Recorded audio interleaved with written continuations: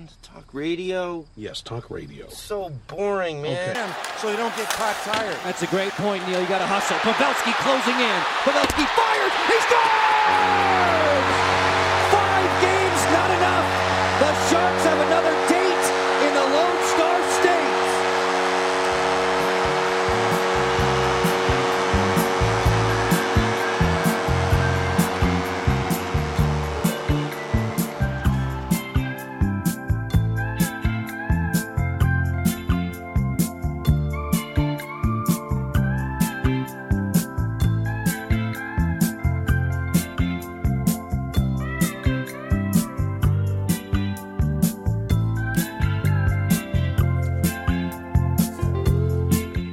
Saturday, January 15th, 2022. Still getting used to that. It's only been the second episode. It's the Laced Up Hockey Podcast. And I'm James Cole. I don't know if I said that last week. It's a bit rusty. Yeah, I don't know. Hadn't hosted in a while. You hadn't hosted, it was over Zoom. We were both drunk, or at least I was. I'm Brute Spataglia of the High Button. Nice. You got it. That was a smooth one. Thank you. Yeah. I didn't think so that's great that it sounded nice to you. How you doing? I'm alright. What's going on? I guess. Just the life and the grind and the... Yeah. The loveliness of everyday life in 2022, right? Right. Yeah. Something fun that I did today. My girlfriend works for the Canada Post. I don't know if you know this. Oh, Really? Tell me more. She's got a new route starting on Monday. No. Yeah. I haven't talked to her in a couple weeks. So what she likes to do when she gets a new route is she likes to put me in the driver's seat, and she's got her list of instructions on where she's got to go, and we drive the route together. And I enjoy it. Okay, it gets me out of the house. Go down some streets. That's all that matters, really. Yeah, It's just getting out of the house these days. Am I right, folks? Go down some streets maybe I've never seen before. Mm-hmm. And so she calls me up today and she says, "Hey, do you wanna come drive this new route for me? I can pick you up in about 10 minutes." I'm like, "Yeah, sure. I'm not doing anything. Mm-hmm. I had to work at 4:00. It's about noon." And so we start heading out. And doesn't this thing take us out past fucking Trout Lake? 2 hours of driving. What? Yeah, oh yeah. Oh yeah, buddy. What? She's got 2 hours strictly driving the route. Never mind stopping to drop shit off. It's gonna be a big one. She is not happy. No. No. How is that? Why? Why doesn't she get to keep her old route? Her old route was lovely. So when she got hired, it was to help cover different people. And just the way the cards fell, the first person she was helping was going to be off for a few months. And it turned out to be 6 months that this person was off. They're back so now. She is just going to hop around like this. Well, this is now her third route in the last 4 weeks. So what happens if there's a massive snowstorm? She's got to drive out there? So they don't deliver...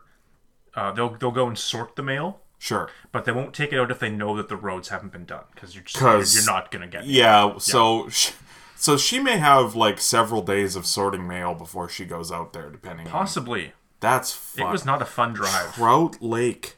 Passed. I say Trout Lake because it was the last identifiable marker that I recognized. So... Oh my god. It was insane. And it was we were at that point where I was like, okay, we got to turn around soon because I got to go to work and we have to cut this one short today, I'm thinking. But so that was my day. I went for a 2-hour drive out to Gorham, I guess. Gorham. Don't recommend. You want to know what's interesting too is if you Google Trout Lake, I guess our Trout Lake is an informal Trout Lake because it says Trout Lake is by Nipissing. Oh. I feel like she's not going to have to drive out there every day. That'd be unfortunate if we went to the wrong Trout Lake.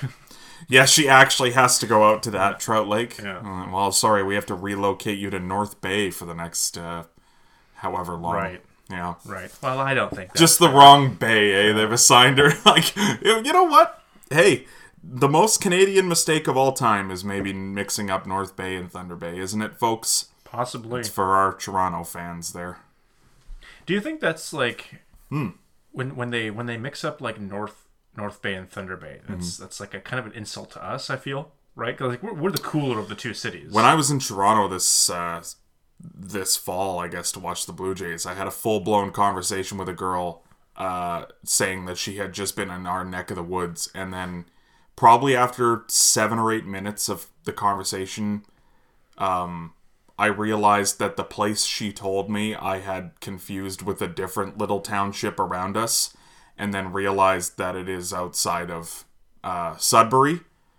And I didn't have the heart to tell her that we are nowhere near... Like, it's a 10-hour drive to Sudbury for me. Right. That she is not talking about. Like, the place she was is closer to her than it is to me. Sure. Essentially. Yeah. And I couldn't correct her, and I just went on with the charade the rest of the time I was there, which was several hours. Well, let's get into some hockey, I guess. We are, after all, a hockey podcast. Yeah. I gotta tell you, I've watched more hockey this week than I've watched the whole season combined up to it. So wow, I'm into hockey now. I'm good to go. I've really paid attention this week. Now I'm an expert. That's fantastic. Yeah. We are starting 2022 just running. Yeah, I gotta ask you. I gotta put you on the spot here, okay? Oh, wow. Now, I had the conversation with someone this week about like how do you know so much about hockey, blah blah blah. Like, you have a podcast about hockey, and I'm like, well, you used to consume so many hours a day, now it only has to consume so many hours a day for me to still just know what's going on. You know what I mean? Like, I know so much that I could check out for days, come back, and there's no problems. You know, like, I just, and it's the same for yourself, right? And the conversation was, well, but you guys get together, you have a conversation once a week about hockey. Like, how is that possible if you don't watch hockey? And I'm like, well, because I can just look at numbers and know what's going on at this point, right? And I feel like the same is true for you. But having said that, how many front-to-back games would you say you've watched this year? Have you watched one? Yeah, I've watched quite a few. A few. Oh, yeah. Well, all right. We just never talk about it, so I didn't know. Mostly Leafs? Oh, yeah. You've watched more Leafs than I have, probably, I would this year, imagine. right? Which is crazy, because this is the least Leafs I've watched in the Brendan Shanahan era, is this year. I'll say this. Actually, my first full opening face-off to end buzzer game that I watched was the other night against Arizona. Karel Vejmelka. I gotta tell you, I got to a point during that game I was rooting for the kid. Wasn't even rooting for the Leafs. I'm like, this is awesome. You hold that net there, Karel Vejmelka. Before we started recording, you were talking about how you solved the Toronto Maple Leafs problems in a different world. I think I found the problem of the Toronto Maple Leafs in our universe, and It's that that is I keep you watching. need to stop watching Yeah, the that's Leafs. right. That'd be great, actually. If you could Well, do that.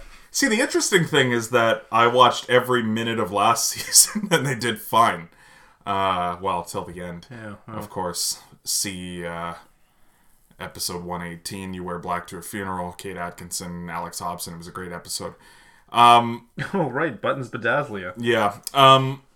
But, yeah, no, I don't think I've seen them win this year. Don't think so.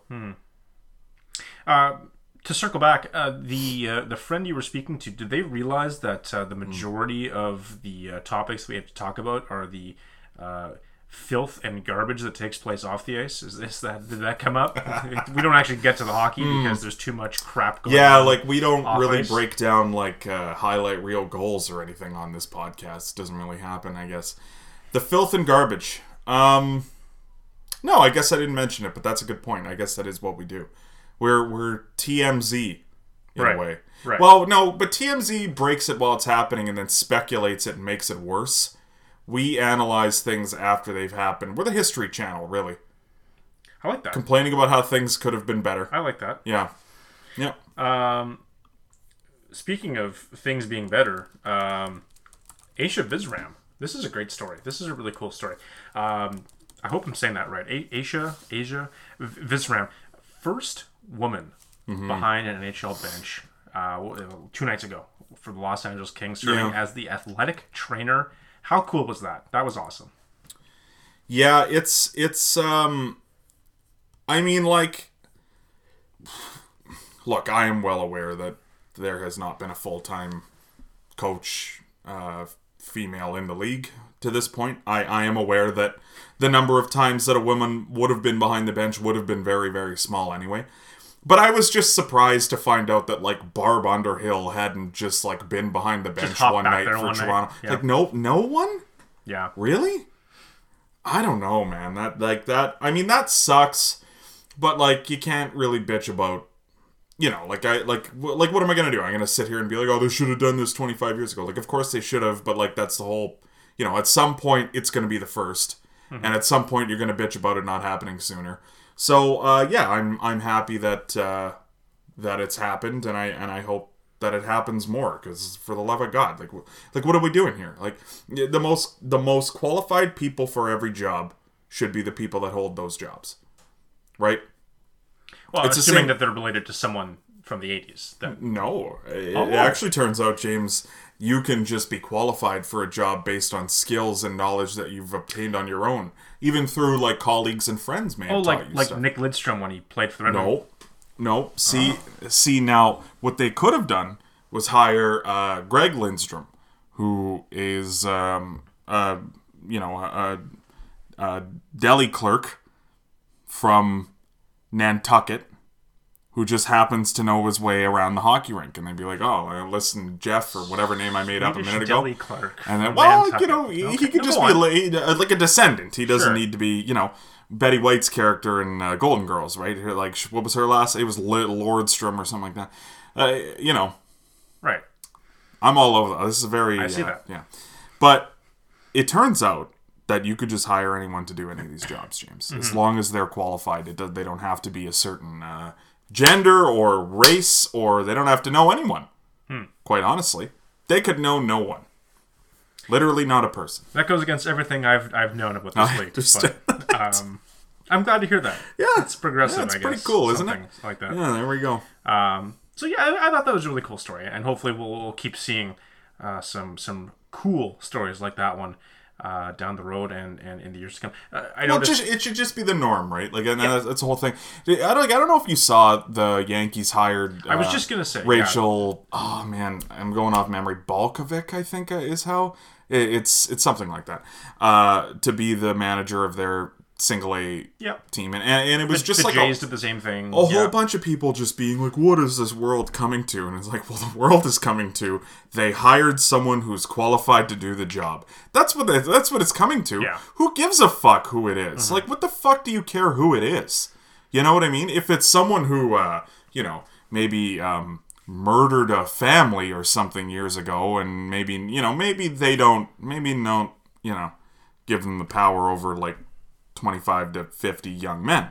But when it's someone who's, like, well versed and involved in the game of baseball, what is the rest of what do the details matter? Mm-hmm. Cares if they're 20 or 70 or female or male or something in between, or who gives a shit? You know? Yeah. And it was crazy. Like, I knew that there was going to be backlash on that one, but that was crazy to see this week too. Well, and like, just to touch on that as well, like, I think the unfortunate part about what hasn't happened yet is that, rightly or wrongly, a manager of a baseball team, a coach of a hockey team, like, that person gets hired and they're probably going to get fired at some point. Yeah. Right? And you just know that the second the Yankees relieve her of her duties, it's going to turn into this whole, like, yeah, see, she couldn't do it. She couldn't handle the pressure. She could be there for 10 fucking years and win, like, 5 championships. But the second she gets fired, everyone's going to come forward and say that. Well, but even at that level, though, right? Like, the ideal thing that happens for her is that the team is just competitive. They don't need to be good, but competitive enough to show that at least she knew what she was doing with the lineup and knew what she was doing with the team, and then she moves up. Like, that's ideally what happens. Or worst case scenario, coaches a team in the same league after she gets fired.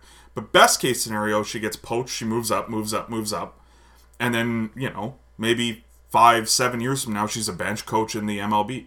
Mm-hmm. And that's where it all starts, right? And as soon as she gets that, then other clubs will start being like, okay, well, you know, if she can do it, maybe this girl we have can do it. And Well, It's we fucked. could hire another former player. That hasn't worked for a while. What if we did what they're doing, which does seem to work? Yeah. You know Crazy. the Mets are sitting there being like, hey, what if we get involved with the Broads? What if we bring the Broads on? And whoa, easy there. They could be the Broadway Bombers. The Mets are fucked. Yeah, see, they had to euthanize their mascot. That was unfortunate. It's my favorite tweet so far this year, probably. That was great. And he's like, just of course, because he's a mascot. Like, it's not like he controls his face, but like, just big smile. You know, he's just sitting there, like, nice. I love that they've done this thing with vaccines where they're going to try to market them by getting like mascots and shit to show that they're getting vaccinated and stuff like that. Like, right. I love that. I'm not going to say it's stupid. Like, it is pretty stupid, but the fact that, you know what I mean? Like, a kid will just be like, oh, Mr. Met's getting vaccinated. But the fact that just in that picture, man, my favorite tweet so far this year. I'm trying to, like, figure out what the scenario would have to be for, like, a kid to go to their parent and be like, but Mr. Met's getting vaccinated. Like, is the parent then going to feel the obligation to go get... Because I feel like you're either going to do it or you're not. Right. And you're not going to be, like, kind of on the fence waiting for the mascot to promote the kid to ask you. I think my favorite concept is that someone's out there is going to cancel Mr. Met. Like, Mr. Met is now canceled because he's vaccinated or some shit. He's trying to push this propaganda on the kids. I love that. Yeah, that's awesome. The last 4 Mets fans south of the 49th are now loading their shotguns and raising their Confederate flags. What a dark neighborhood in New York that is. Right. Speaking of times that teams should have hired the best candidate available, the LA Kings hired Marc Bergevin to join their front office as a advisor to Rob Blake. Yeah. Marc Bergevin did not wait long to get another job in the NHL.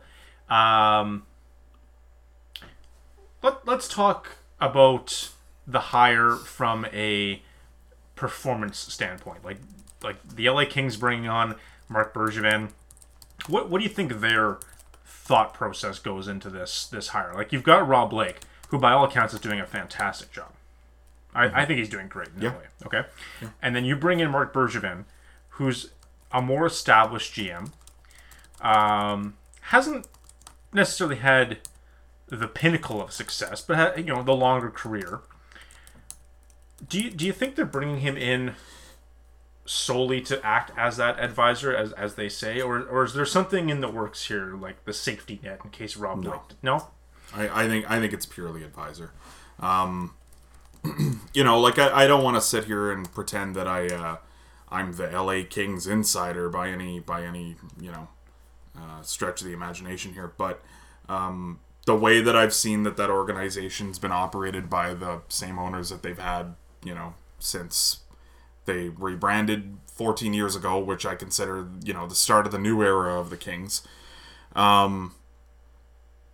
These are guys that genuinely just want to win. They want to put the best team forward. Like they have very good ownership, in the sense that they stay out of it. They just put people in place that know what they're doing. They don't really give a shit if they have or haven't had involvement with the organization.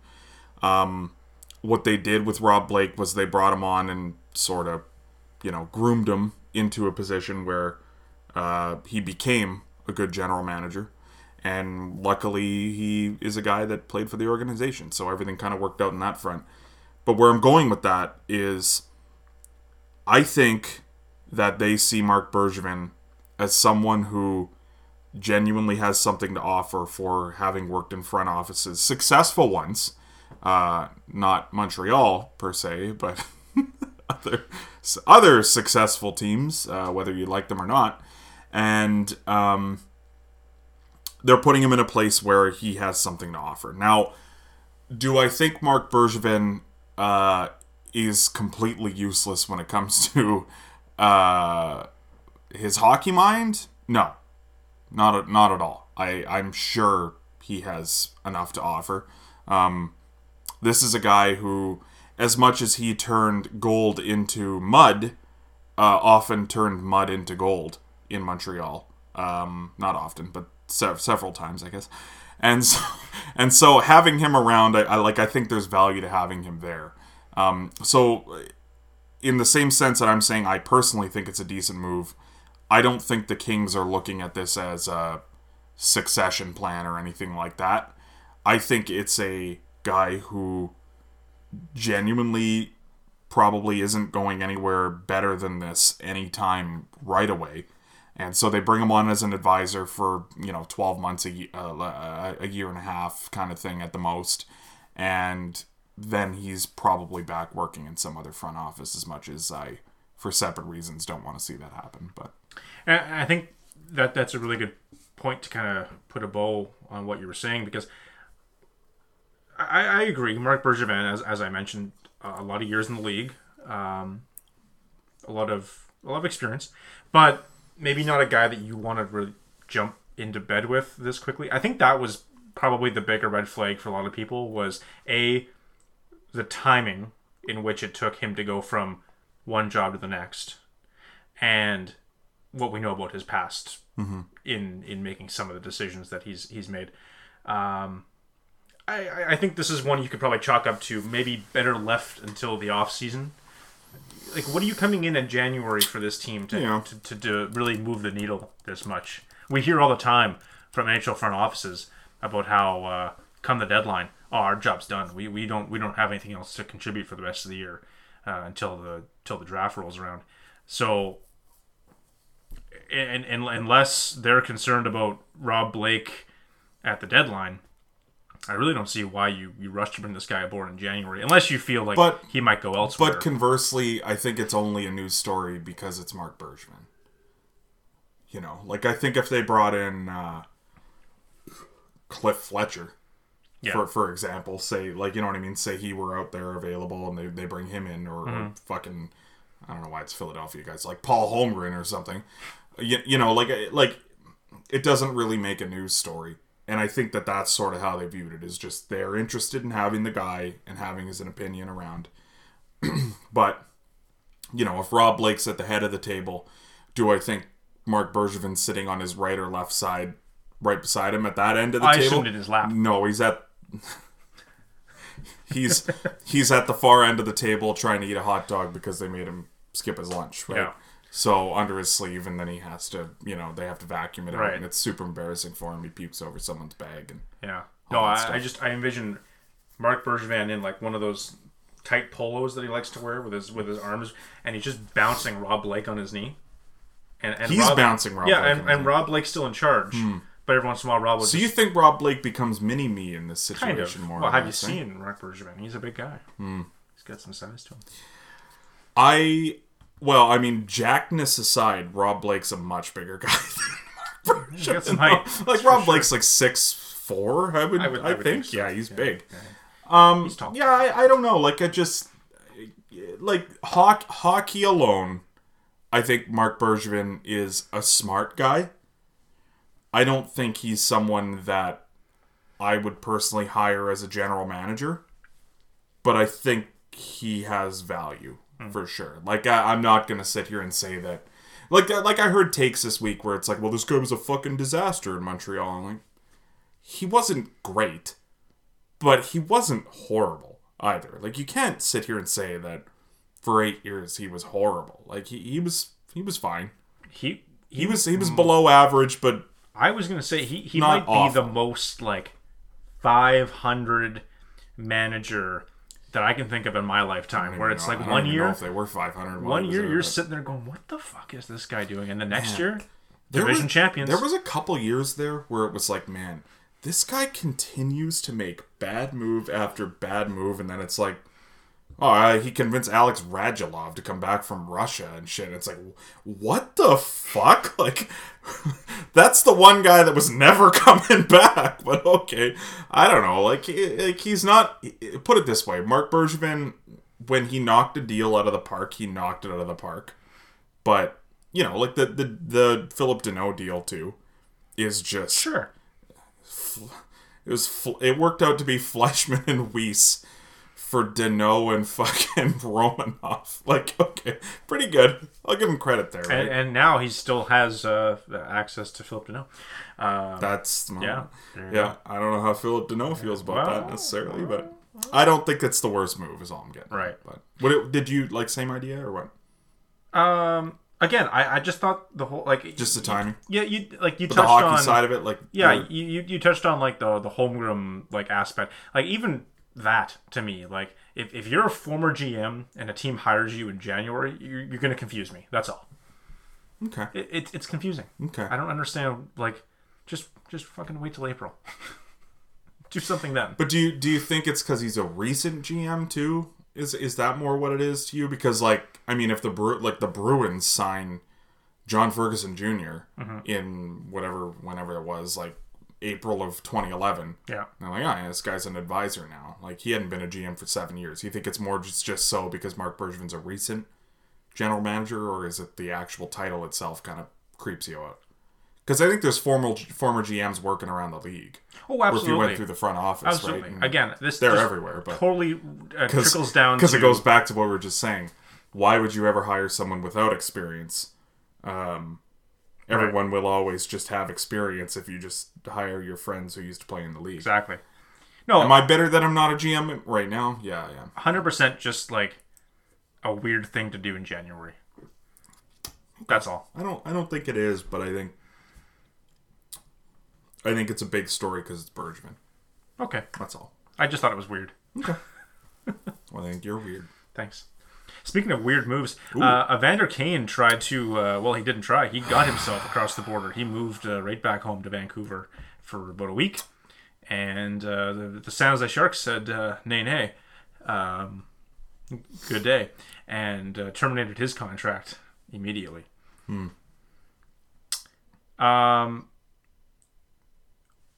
Like, this is what we've had a podcast now for, I'll say 3 years, you'll say 4 years, and this is the sixth time we've had to talk about this guy and some huge fucking controversy that like, when is enough with this guy? What is your question exactly? Like, what do you mean? Like when is the league done with him, or? I guess that's what I'm saying. I know it's not anytime soon, but you like, how do we keep making excuses for this guy? It's easy for me to say sitting here in my kitchen in Thunder Bay, right, where he's never been. but I feel quite confident knowing myself that if I were the general manager of the New York Rangers and James Dolan came up to me and is like, if you don't sign Evander Kane, I'm firing you, I would probably just walk out. I don't think you could pay me enough money to even touch this fucking guy. Because, like, here's the thing, is the whole thing with him doing all this fucked up stuff in the last few years, and it's not to minimize how fucked up all that stuff is, I'm not trying to do that, but it's not just the last couple of years. Mm-hmm.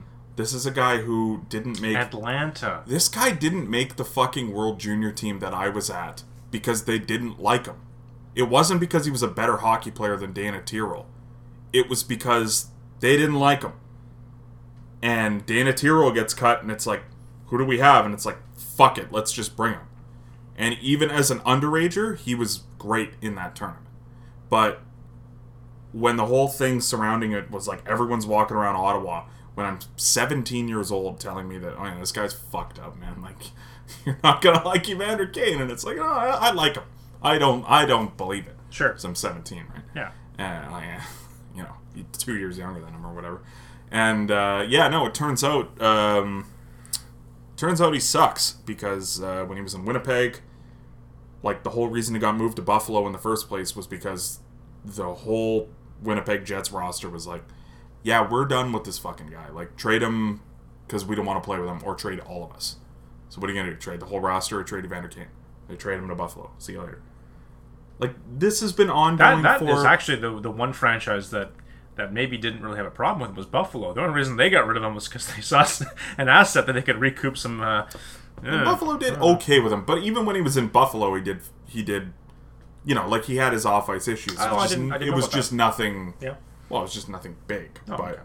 it was a lot of this whole. Well, he got in a fight with this guy, blah blah blah. Like, it was a lot of little stuff before, and then, you know, he goes to San Jose and.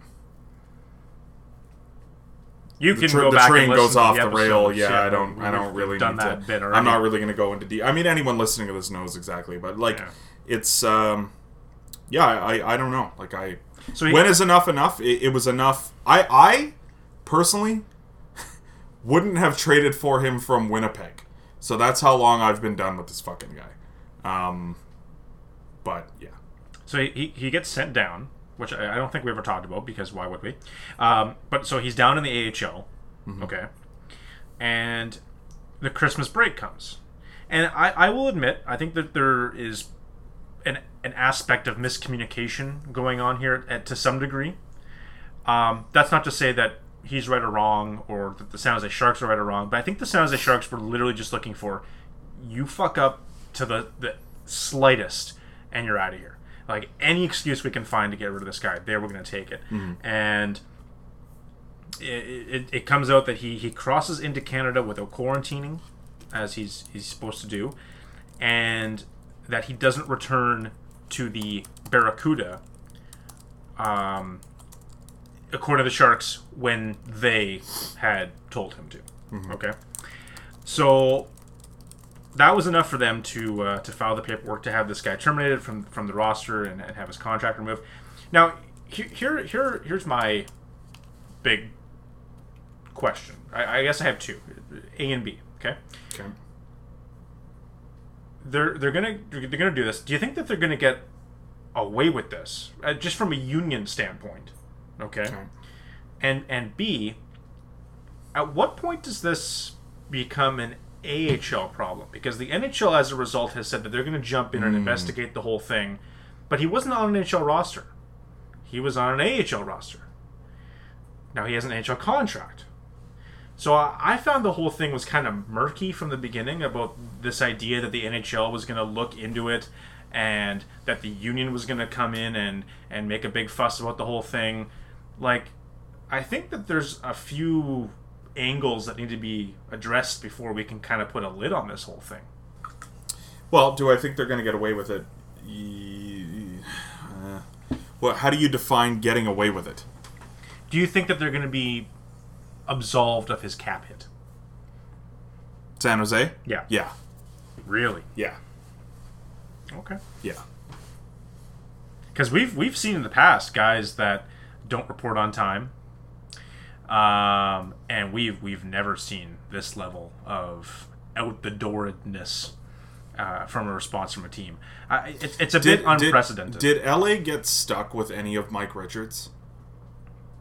Possibly. I don't think they did. Okay. I don't think they I wonder did. if Cap Friendly would tell me that. That's actually a good question. I like that. It's worth looking. But here's the thing: is I think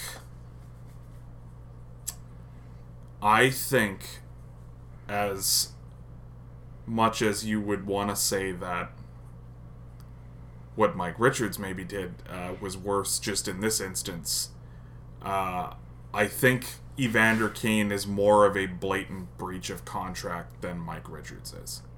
The Los Angeles Kings were paying Mike Richards $1.3 million up until 2019-2020. Okay. And they will continue to pay him anywhere between $900,000 and $400,000 until 2032. Okay. I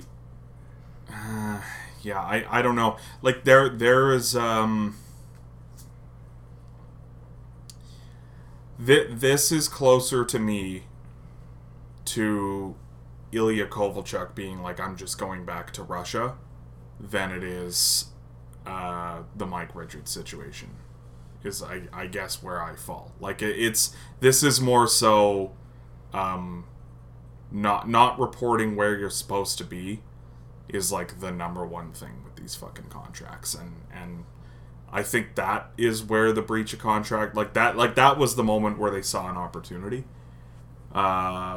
So I think it'll work out just because of all the other stuff that they're going to throw at it in the arbitration case. But I think they're going to get away with it. But because I think if you just take away the name Evander Kane and you just look at what is happening between a team and a player, I don't think you can just say, oh, it's Evander Kane, so it's fine. I think you have to look at the big picture here, and the union's not going to let this slide. Even though it's Evander Kane, they got 600 other guys looking at them saying, we have guaranteed contracts for a reason. We don't play in the NFL. You make sure that we have guaranteed contracts, and we want you to go after this. I can see this being a big battle. Yeah, I don't think you're wrong either necessarily. The way I see it is that other teams, I think, have had grounds to terminate contracts under this situation a lot in the past and just have chosen not to. You're right, the name Evander Kane, but like Gregory Hoffman just had his contract terminated this week for this exact reason, where he decided he was going back to Switzerland or wherever, and the Blue Jackets are like, well, we're just gonna get rid of your contract. You're good with that? And he said he was good with it. So they both turned their keys. Like that is a significant difference. I understand that. Yeah. But they had the ability to go with him and just be like, yeah, like we're done here, right? So maybe the fact that Evander Kane doesn't turn his key at the same time, maybe that doesn't help, but I don't know. I'm more optimistic that they're going to get away with it. Optimistic, I use the word because I hate Evander Kane. Mm-hmm. But I am a union man as well. I do respect unions and collective bargaining agreements. I understand that. But I do honestly think the Sharks are in the right here based on what I know. Have I read the NHL collective bargaining agreement? Not recently, that's for sure. Not like maybe when I was a kid and didn't know what anything meant. But I'm gonna have to talk to the High Button and maybe see if they can get some sort of article about the CBA and the fine print. And I know just the maybe that's my angle for getting a big time writing job is if I just read the CBA. And I already have a decent understanding of the CBA. Man, would I ever hate writing about that stuff, though. But Rick West, he'll be the guy that's just crumbling the league. He'll be the guy that's just standing there. Well, actually... There's nothing wrong with what Evander Kane did. Whoa! Well, I don't mean it that way. But from a contractual obligation standpoint, let me tell you, he was within his rights to go to Vancouver for a week. You're taking legal courses with Steve Wojciechowski just to get your terminology brushed up on. Yeah. I'm really curious to see where this goes because again, like I think at the end of the day, the guy should be out of the fucking league. Like it should have happened a while ago. Yeah. If this is the thing that does it, bonus. I see a slippery slope. Now, to answer your question as well, does the AHL get involved? I think that's a lot simpler. He's on an NHL contract, albeit being a San Jose Barracuda at the time. The way that works is the Sharks are still responsible for their NHL player. Mm-hmm. So as I understand it. So it's the same as like the Leafs. If Brett Seney did the same thing, like just because he hasn't played a game for the Leafs all year, or he actually has, but like say he hadn't, then they are still responsible for what said player is doing, absolutely. Even though it's a 1 year $800K two-way deal, it's still an NHL deal right now.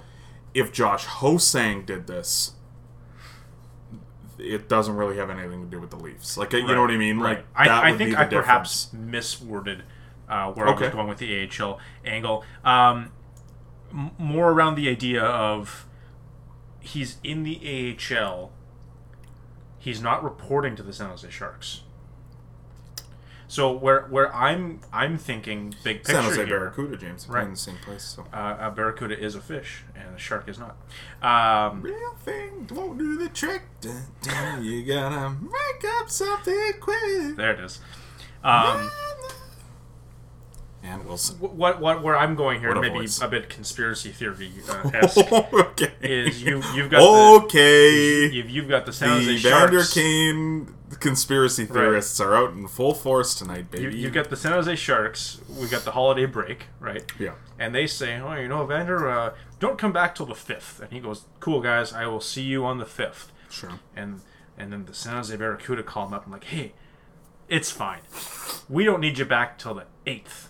And he's like, oh, well, they told me to come back. Yeah, but we don't play till the 8th. So you come back on the 8th. Okay. And then he doesn't go back on the 5th, and the Sharks are like, ha ha ha, we got you. No contract for you.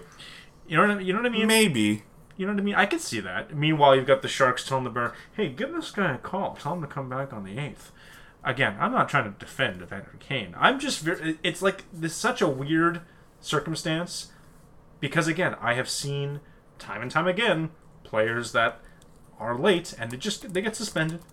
And that's the precedent, right? That is the extent to which they can penalize their player. And here we have a situation where the ultimate you don't get a contract anymore situation comes, and it just makes me feel a little icky, even though it is Evander Kane. Yeah.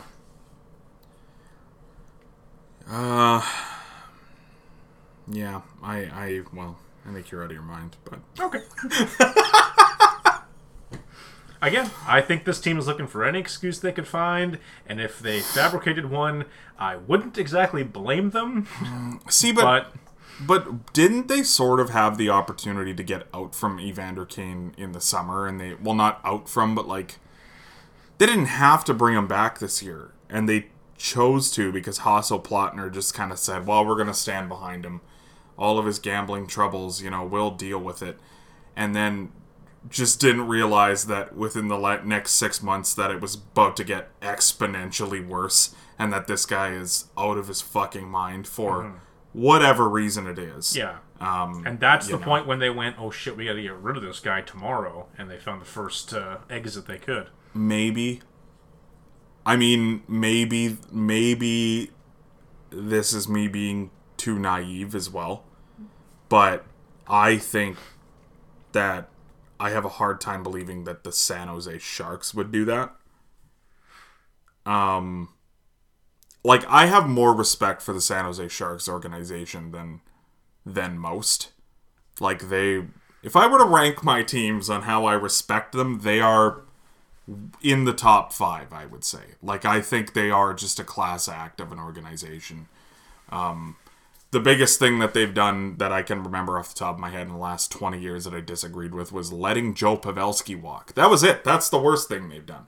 So, I don't know. I'm not saying you're wrong. At the end of the day, they traded for him in the first place, so they have to have some sort of a willingness to, throw caution to the wind.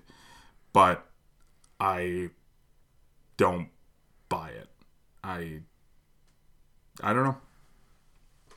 We'll find out. We will. Well, we probably won't, actually. Well, it might take a while. We'll see what happens, It might I guess, take a while. more so. I got a game for you. Oh.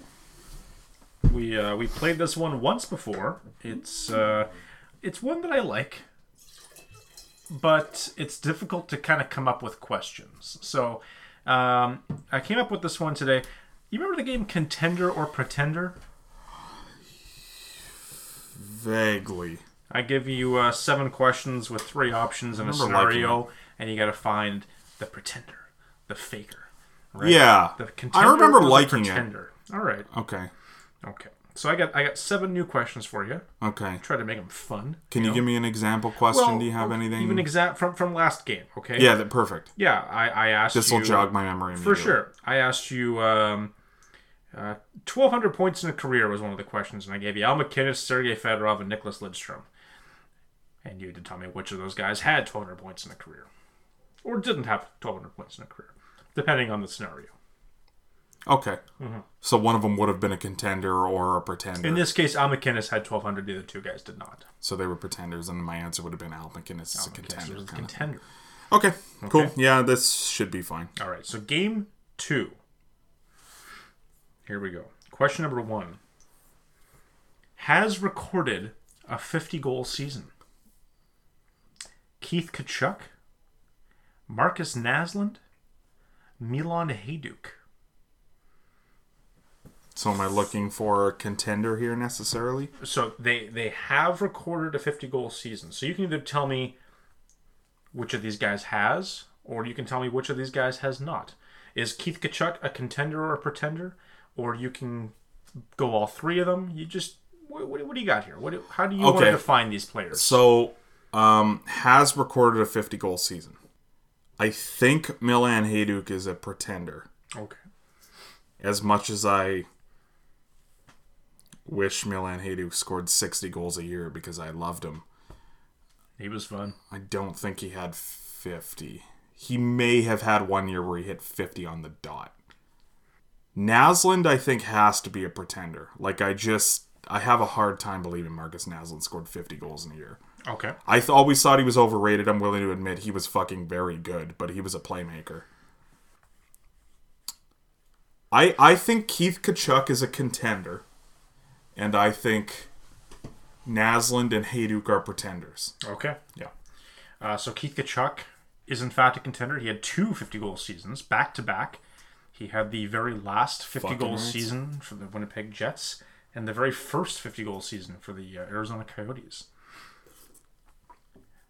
Marcus Naslund is indeed a pretender. He won a Fucking rights. He won a Rocket Richard Trophy with 48 goals, but he never had 50. In the heart of the dead puck era, or what? 03, 04 or something like that. He that was the year Really? he tied with like it was him and Nash. And, Marcus Naslund. Yeah. Won a Marcus Remember when he Naslund? was on the cover of the NHL franchise there? Like of the Vancouver Canucks we're talking about? The very same. Okay. 48 big ones. Jesus. And you were both right and wrong when it came to Milan Hajduk. He had 50 on the nose in 02-03. Yeah. So he is a contender. God damn. Yeah. Okay. I do remember I won this game like 4-3, I think, too. No, I won like 4-2. Like, I did okay, I think. 3. Yeah, I did okay. It was you're pretty good. I think you got 2 questions wrong Cool. last time. All right, let's do it. 5 out of 7. That's fine. You lose game 1, Yeah. whatever. You're never in trouble till you lose at home, which All right. I'm at in my house right now. Right. So Question 2. 900 points and 2,000 penalty minutes in their career. Ooh. All right. Owen Nolan, 900, that seems high. Okay. Gary Roberts, That seems high. Chris Chelios. Oh no, what have I got 900 points? Can I Google it? 900 points and 2,000 penalty minutes. Yeah, I would imagine they all got 2,000 penalty minutes. At work the other day, I was showing a coworker videos of Gary Roberts because he's a few years younger than me and doesn't remember. Doesn't Gary. appreciate. Right. And we were going through because I showed him the video of Gary Roberts trying to fight Chris Draper at the Winter Classic, and we had a good laugh. He's like, "That's awesome." And scrolling through the side, and he's like, "What's this? Gary Roberts KOs Kenny Johnson?" I'm like, "I don't remember that. I don't remember this at all." I get in a fight. Kenny Johnson got in a fight. I don't know if you remember this hit. This hit would have gotten 30 games in today's NHL. Was that when he was on the Hurricanes? No, it was in the playoffs when Janssen was on the Islanders. Janssen just slightly turned... Oh, sorry, Roberts on the Leafs, though. Yeah. And Janssen slightly turns his back, but Roberts does his classic, like, skate the entire ice until the blue line and then just glide in and fucking hammer a guy, but he's still going 1,000,000 miles an hour. And he murdered Kenny Johnson in cold blood. And then he's looking at the ref being like, "What did I do?" Too much man. You tried to kill a guy, my guy. Well, yeah, he's too much man. I understand that.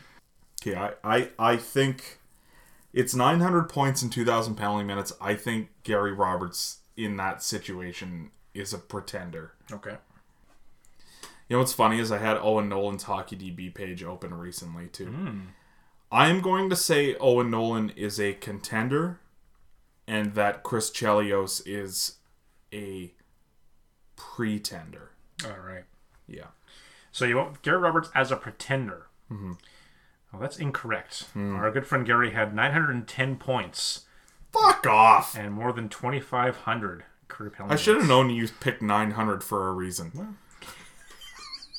You Should have played the Quizmaster on that one. You picked Owen Nolan to be a contender. He did not hit either mark. He Really? finished out with 1,793 penalty minutes and 885 points. How many games? Like 1,300 though? I don't have that in front of me, but Okay, that's yeah, fine. roughly I would say. And then you have Chris Chelios as a pretender. The guy played for 40 years in the league.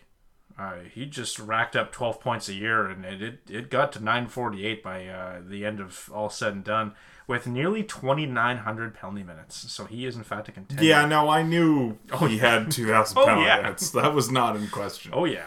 Okay. So unfortunately, that's incorrect. Yeah, as well. the thing I forgot with Chris Chelios is that he was good before I watched him. For 20 years, and then the last 10, not so much. Didn't really find him particularly good when I watched Right. him. All right. It's okay. You got time to make it up here. Question 3. We'll see. 1,100 career wins. The Tampa Bay Lightning franchise, Scotty Bowman, or the 3 goaltenders from combined at the 2014 Canadian Olympic team. Okay.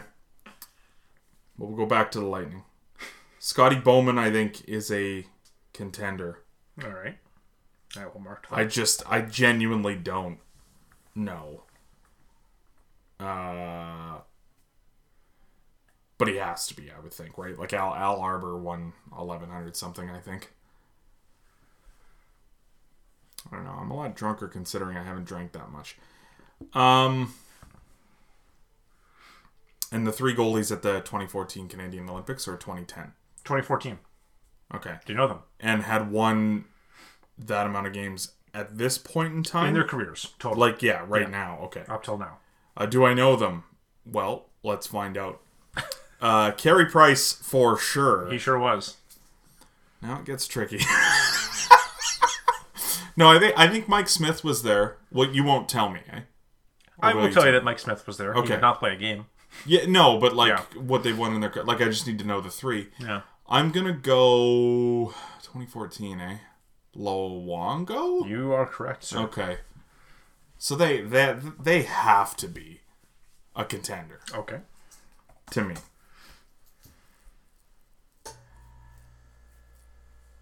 Yeah, they gotta be. Mike Smith's played for 1,000,000 fucking years. I'm gonna go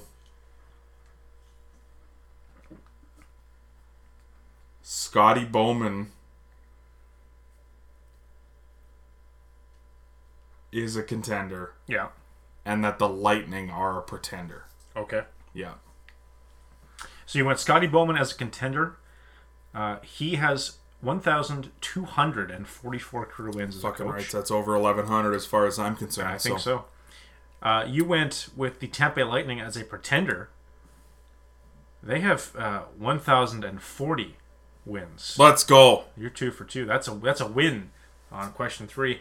For the sweep, the 3 goaltenders from the 2014 Canadian Olympic team, Price, Smith, Luongo, combined currently for a grand total of 1,134 wins. Let's go. Just clearing the bar. Okay. Had I got that wrong, do I still get the question right, though? Yeah, Because I you had got to go 2 2 out of for 3? 3. Oh, I didn't Yeah. know that. Yeah. Okay. Oh, So there you wow. go. Oh, because I was wondering how I did so well the last time around. That Right. makes more sense. Yeah. Yeah. There you go. You're on the board. Those first 2. Okay, 1 for let's 3. go. Yeah, 2 for 2. All right. Well, you still win the series. Steal one on the road. Question 4. Player that has won the Grand Slam of Hockey. Now, do you know what the Grand Slam of Hockey... I just found out about this recently. The Grand Slam Cup. of Hockey. World Cup, Olympic, World Junior? Now, here's the problem with calling it the Grand Slam of Hockey is that there's actually 5. Oh, A Grand Slam is 4. they won. They also won the Olympic gold medal in curling. I'm assuming Right. is the answer. Yeah. It's a Stanley Cup, an Olympic gold medal, a World Championship, a World Junior, and a Canada or World Cup. Now, Okay. you might be picking up something right away, and that is, in the history of the sport, there's been, about 5 World Cups / Canada Cups that have ever taken place.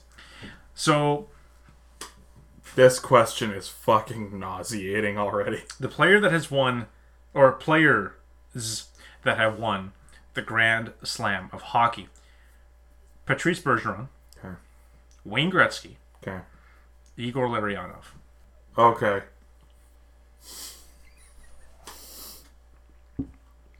This question is almost impossible. Take your time. So, okay. What do we know? What do we know? Yeah, that's what I was going to say. So the easiest one for me to determine is who has won a Stanley Cup. All three. Correct. Definitively. All right. Correct. So there's no doubt about that one. How about World Juniors. Okay. I know Bergeron, obviously. Mm-hmm.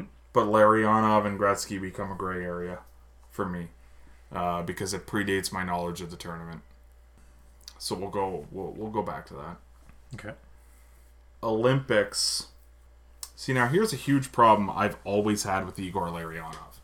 You could have said almost any Russian player ever. Mm-hmm. The problem I have with Igor Larionov, it's going to make you laugh. I have no idea how old he is. You could tell me that he is 64 or that he's 49. And I would be like, yeah. Okay. Okay. Or older than 64, honestly. Sure. So that really throws a wrench in the whole Olympic for me because, again, my knowledge of who won certain years is kind of spotty.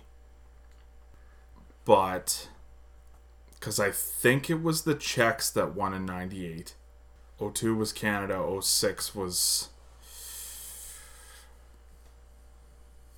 Actually, don't know who won in 06. I think it was Sweden.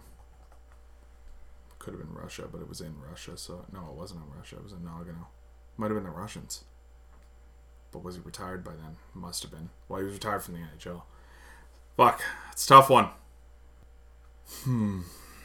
It's hard for me to imagine. Like I'm gonna say Gretzky's probably a contender.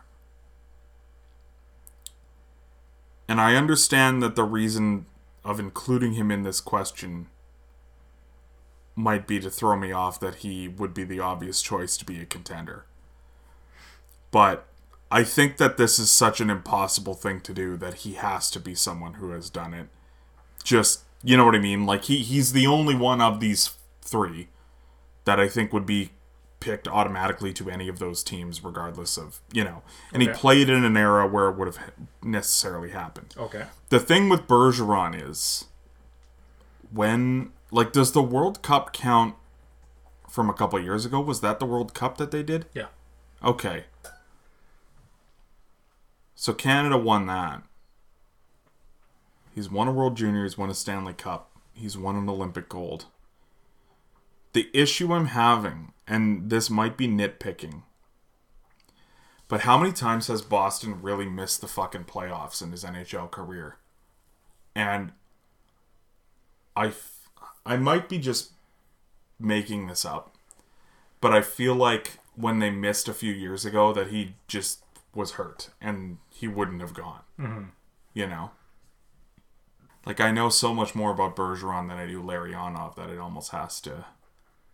I'm going to say that Larionov is a pretender and that Patrice Bergeron is a pretender as well. So I think Wayne Gretzky's the only contender. You're going Gretzky contender, Bergeron pretender, Igor Larionov Yeah. pretender. All right. Yeah. So, what do we know? We know that all three have a Stanley Cup. Yeah. Okay. That one. We all know about Wayne Gretzky passing to Mario Lemieux, the 87 Canada Cup. Yeah. Big win. Okay. Would you believe that Wayne Gretzky never won a world championship? He never won a World Junior Championship. And he never won Olympic gold. Didn't think hard enough about the Olympic gold, did I? Yeah. Yeah. Yeah. That would have tipped me off. Okay. Patrice Bergeron has a Stanley Cup. Yeah. He has Olympic gold. Yeah. He has a World Cup. Yeah. He has a World Junior. Yeah. Before he won a World Junior, he won a World Championship Come in on. 2004. Grow up. Oh my god, they still did that tournament. Yeah. They also, Patrice Bergeron Nobody also just said. also won a Spangler Cup during the lockout. That's crazy. in 2013. Won the Spangler Cup. I just gotta say, of currently active NHL players, is there a more first ballot Hall of Famer than fucking Patrice Bergeron? Wow. Holy Of fuck. current guys? I mean, Well, like Joe Thornton, I understand, but like, Ovechkin, yeah, Crosby. man, though, Yeah, he's insane. I think there's an interesting sort of like. You and I had the conversation last week, but like I'm thinking more critically about Sidney Crosby lately. I don't know, man. I think we maybe give him too much prestige credit. There it is.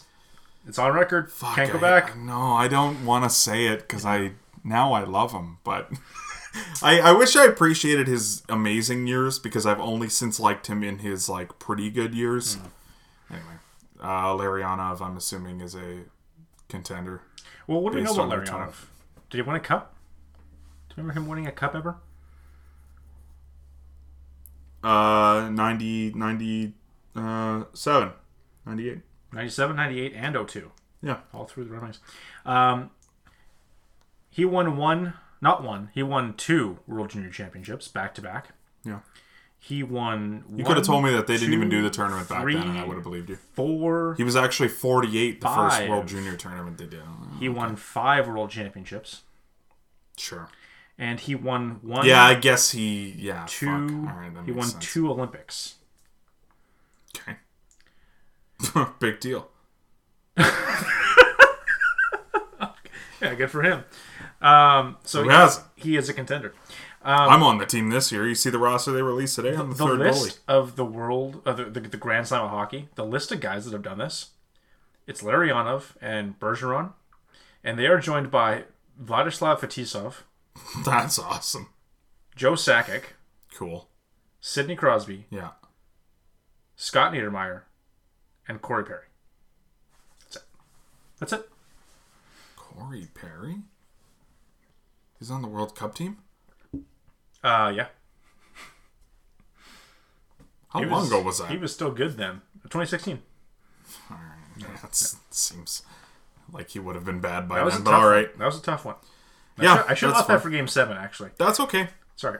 Well, maybe now maybe there's a chance of winning. What else we got? Game 5. Here we go. Here we go. 11 Stanley Cup rings. Okay. The Detroit Red Wings. Henry Richard. All of the Sutters have combined. I think the Red Wings are good. Who was the second option? Henry Richard. I will say Richard is a contender. I will say that the Sutters are a pretender. See, this should be the easy one, but it is the hard one for me. Because I don't care how many times a franchise won a Stanley Cup in its 500-year existence. But it would help me to know it right now, that's for sure. I'm gonna say that they're a contender as well, and that the Sutters are the pretender here. Okay. Yeah. So you went contender for Henry Richard. Mm-hmm. He is the player with the most Stanley Cup rings in history with 11. See, the only reason I thought about it was like, did he even get to 11 though? Like, I know he has the most, but I was pretty sure the number was 11. All right. Oh, I failed to consider something about the Sutters, but all right. Yes. Brent Sutter was on all 4 New York Islander Stanley Cup winning. Oh, I didn't know that. I didn't think about them as coaches, though, was another thing, too, where I was like, Daryl won as a coach, I guess. His brother Dwayne was also on one of those Islanders teams. So that's 5. Okay.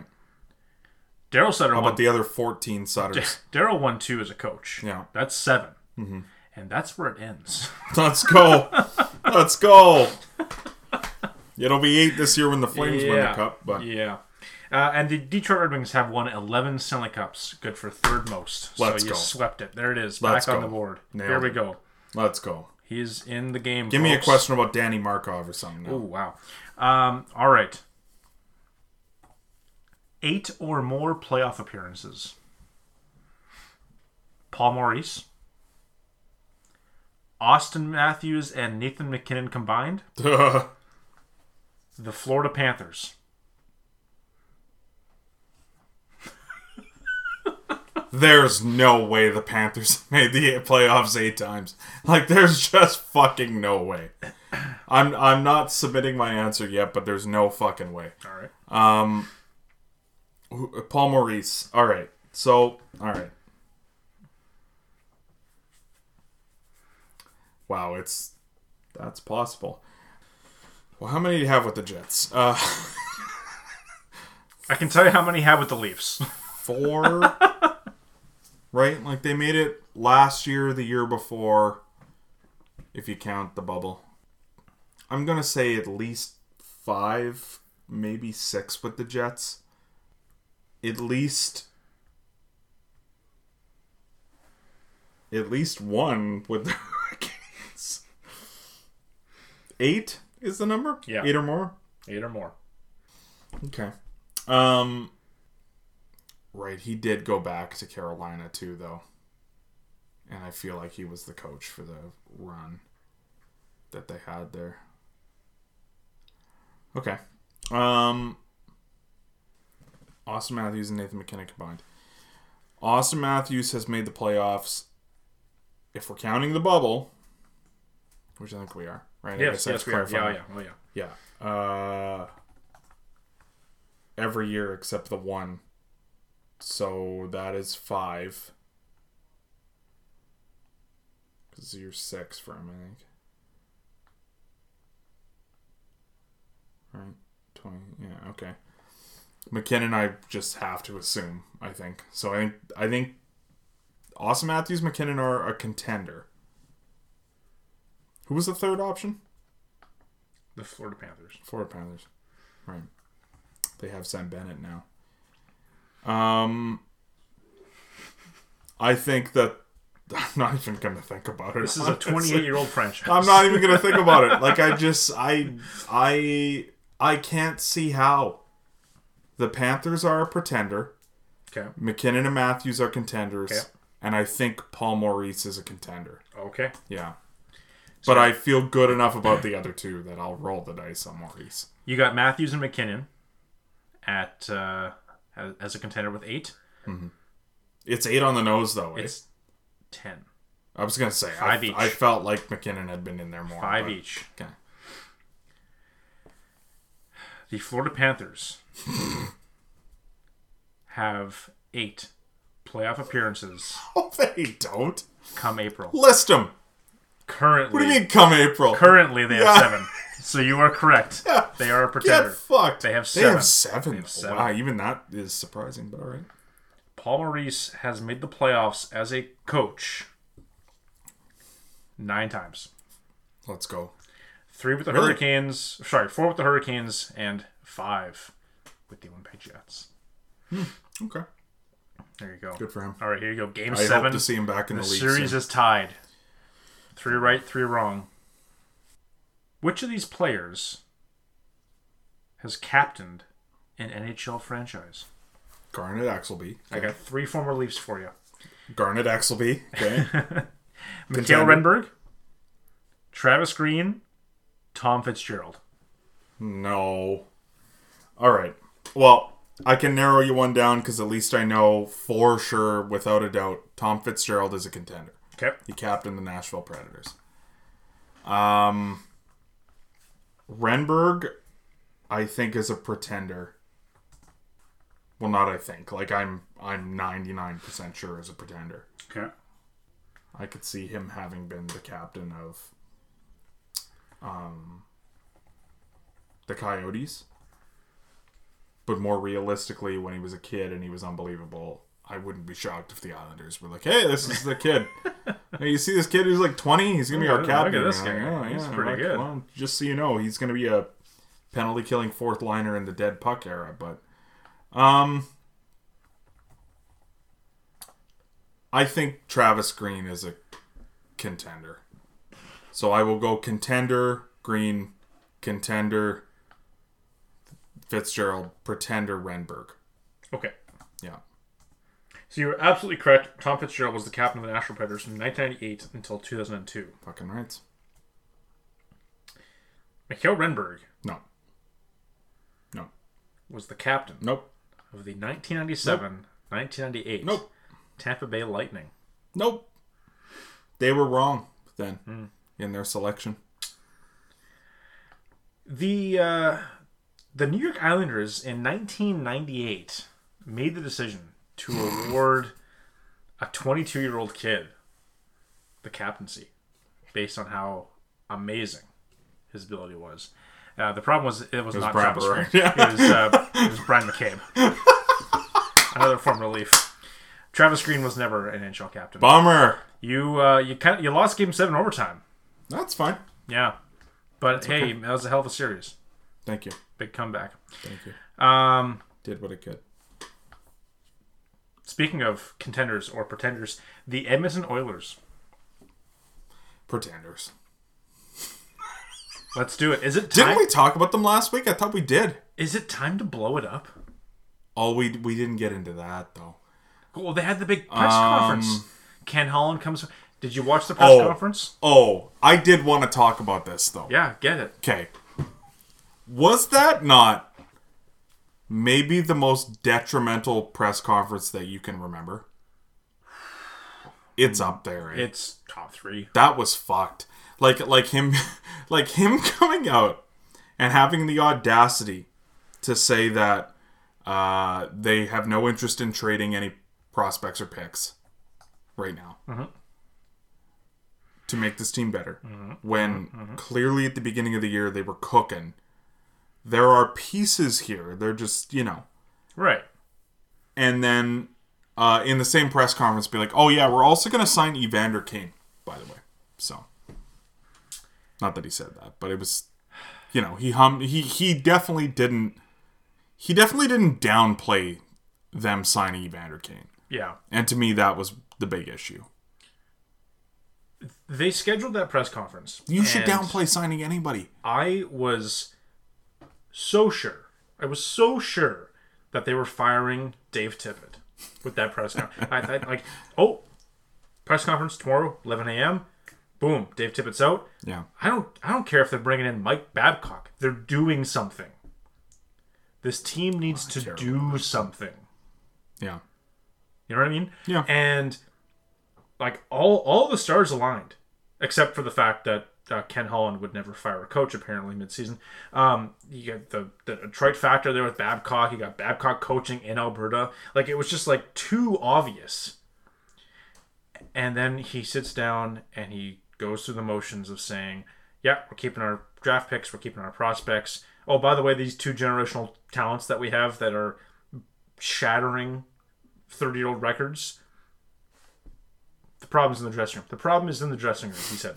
The problem is in the dressing room. And that's why they brought in Evander Kane 6 months ago. So I don't know what... sorry, not Evander Kane. Duncan Keith. That's why they brought Duncan Keith in. So I don't know what problem Duncan Keith can't solve in the dressing room, but apparently there is one. Yeah. And you're gonna. I don't know if you've read the news recently. I feel like Evander Kane and Duncan Keith have a lot of similar ideas. And you're gonna add what is, by all accounts, a dressing room cancer to the dressing room problem. Is it time to blow it up? Do you just trade McDavid at the deadline? What are you doing here? If you're not going to move your picks... At the deadline, no. And you're not going to move your prospects... But...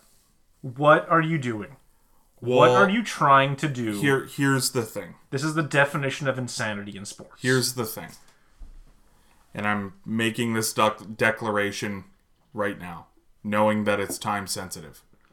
I think we are in the middle of the 7 to 10 days that are defining Connor McDavid in Edmonton. I think we're living in the time right now. And a lot of people don't know it. And people listening to this might not know it. This is the time that is going to decide. If they don't really, really right everything right now, this is the nail in the coffin on Connor McDavid in Edmonton. For me. And if it's not, then the guy's a fucking idiot and he's fine with losing. But I don't see that out of Connor McDavid. So, well, I think he wants to win harder than anyone I can really remember. You know. And here's my problem that has, like, this monster of a franchise has almost produced a negative viewpoint from myself on Connor McDavid, because Connor McDavid has now come forward and very publicly stated that I don't care what Evander Kane has done. Yeah. I want to win in this league. And he's just put winning above some pretty big important issues publicly, and is feeding into that narrative of the ugliness of hockey culture. Yeah. And I've lost a lot of respect for Connor McDavid this past week as a result. But at the same time, yeah, I get it. Because the best winger he's had since he's joined this fucking garbage of a franchise is Leon Draisaitl, who probably isn't a winger. Right. Right? And beyond that, it's what? Zach Kassian? Kyle Rannis? Kyler Yamamoto? Who's fine, right? Mm-hmm. But you're not supporting this player in the prime of his career. You can point to Alex Ovechkin and say, like, that's the end goal. You know, we don't care how long it takes as long as we get there. But they've been pointing to Sidney Crosby, and that didn't work out. And then they were pointing to Mario Lemieux, and that didn't work out. So this is really your last kind of comparison that you can make, is that, well, we admit now that these things don't always necessarily happen overnight, and we'll get there eventually. And that's fine, I guess, on a base level. But you got to put the work in, because you can't just keep sitting back year after year saying, well, the 41-year-old goaltender will be fine. And, well, we're going to keep our pick because in 3 or 4 years, that pick might really help us. Well, you might not have 3 or 4 years. You might not have 4 years of this guy at all. He might be out the door by that point. Draisaitl, same thing. Could be right behind him. As much as everyone talks about Connor McDavid being fed up with this, I think Leon Draisaitl's going insane. The more he talks, like, he sounds fucking done. Mm-hmm. And like, yeah, I don't know. You're right. I mean, the whole thing I have, like, it's not even so much that they haven't give Connor McDavid players to play with, because, like, for me, like, going back with it, it's like, well, yeah, but, like, even when he was on a line with fucking Ryan Spooner and Zach Kassian, he was still putting up insane numbers, and it's like, he could legitimately play with just about anyone. Well, and we said the same thing about Crosby at the height of his powers, right? Like, Mark and Dawn I do agree, Chris Toots, and I do agree with right? that too. Like, the whole thing for me is the issue when they come off the ice, what's going on, but it's not the forward group for me in Edmonton now. It's the defense group, because as much as we were all like, wow, like, Darnell Nurse turned into a big defenseman last year, and it's like, yeah, okay, like, maybe. But now that he's not scoring goals, you look at his analytics numbers, and it's like, oh, they're bad. And it's like, well, yeah, it turns out when Darnell Nurse isn't scoring at, like, a 23-goal pace, he actually sucks. Mm-hmm. Yeah, like, well, that makes sense, you know? Like, you shouldn't be shocked to see that.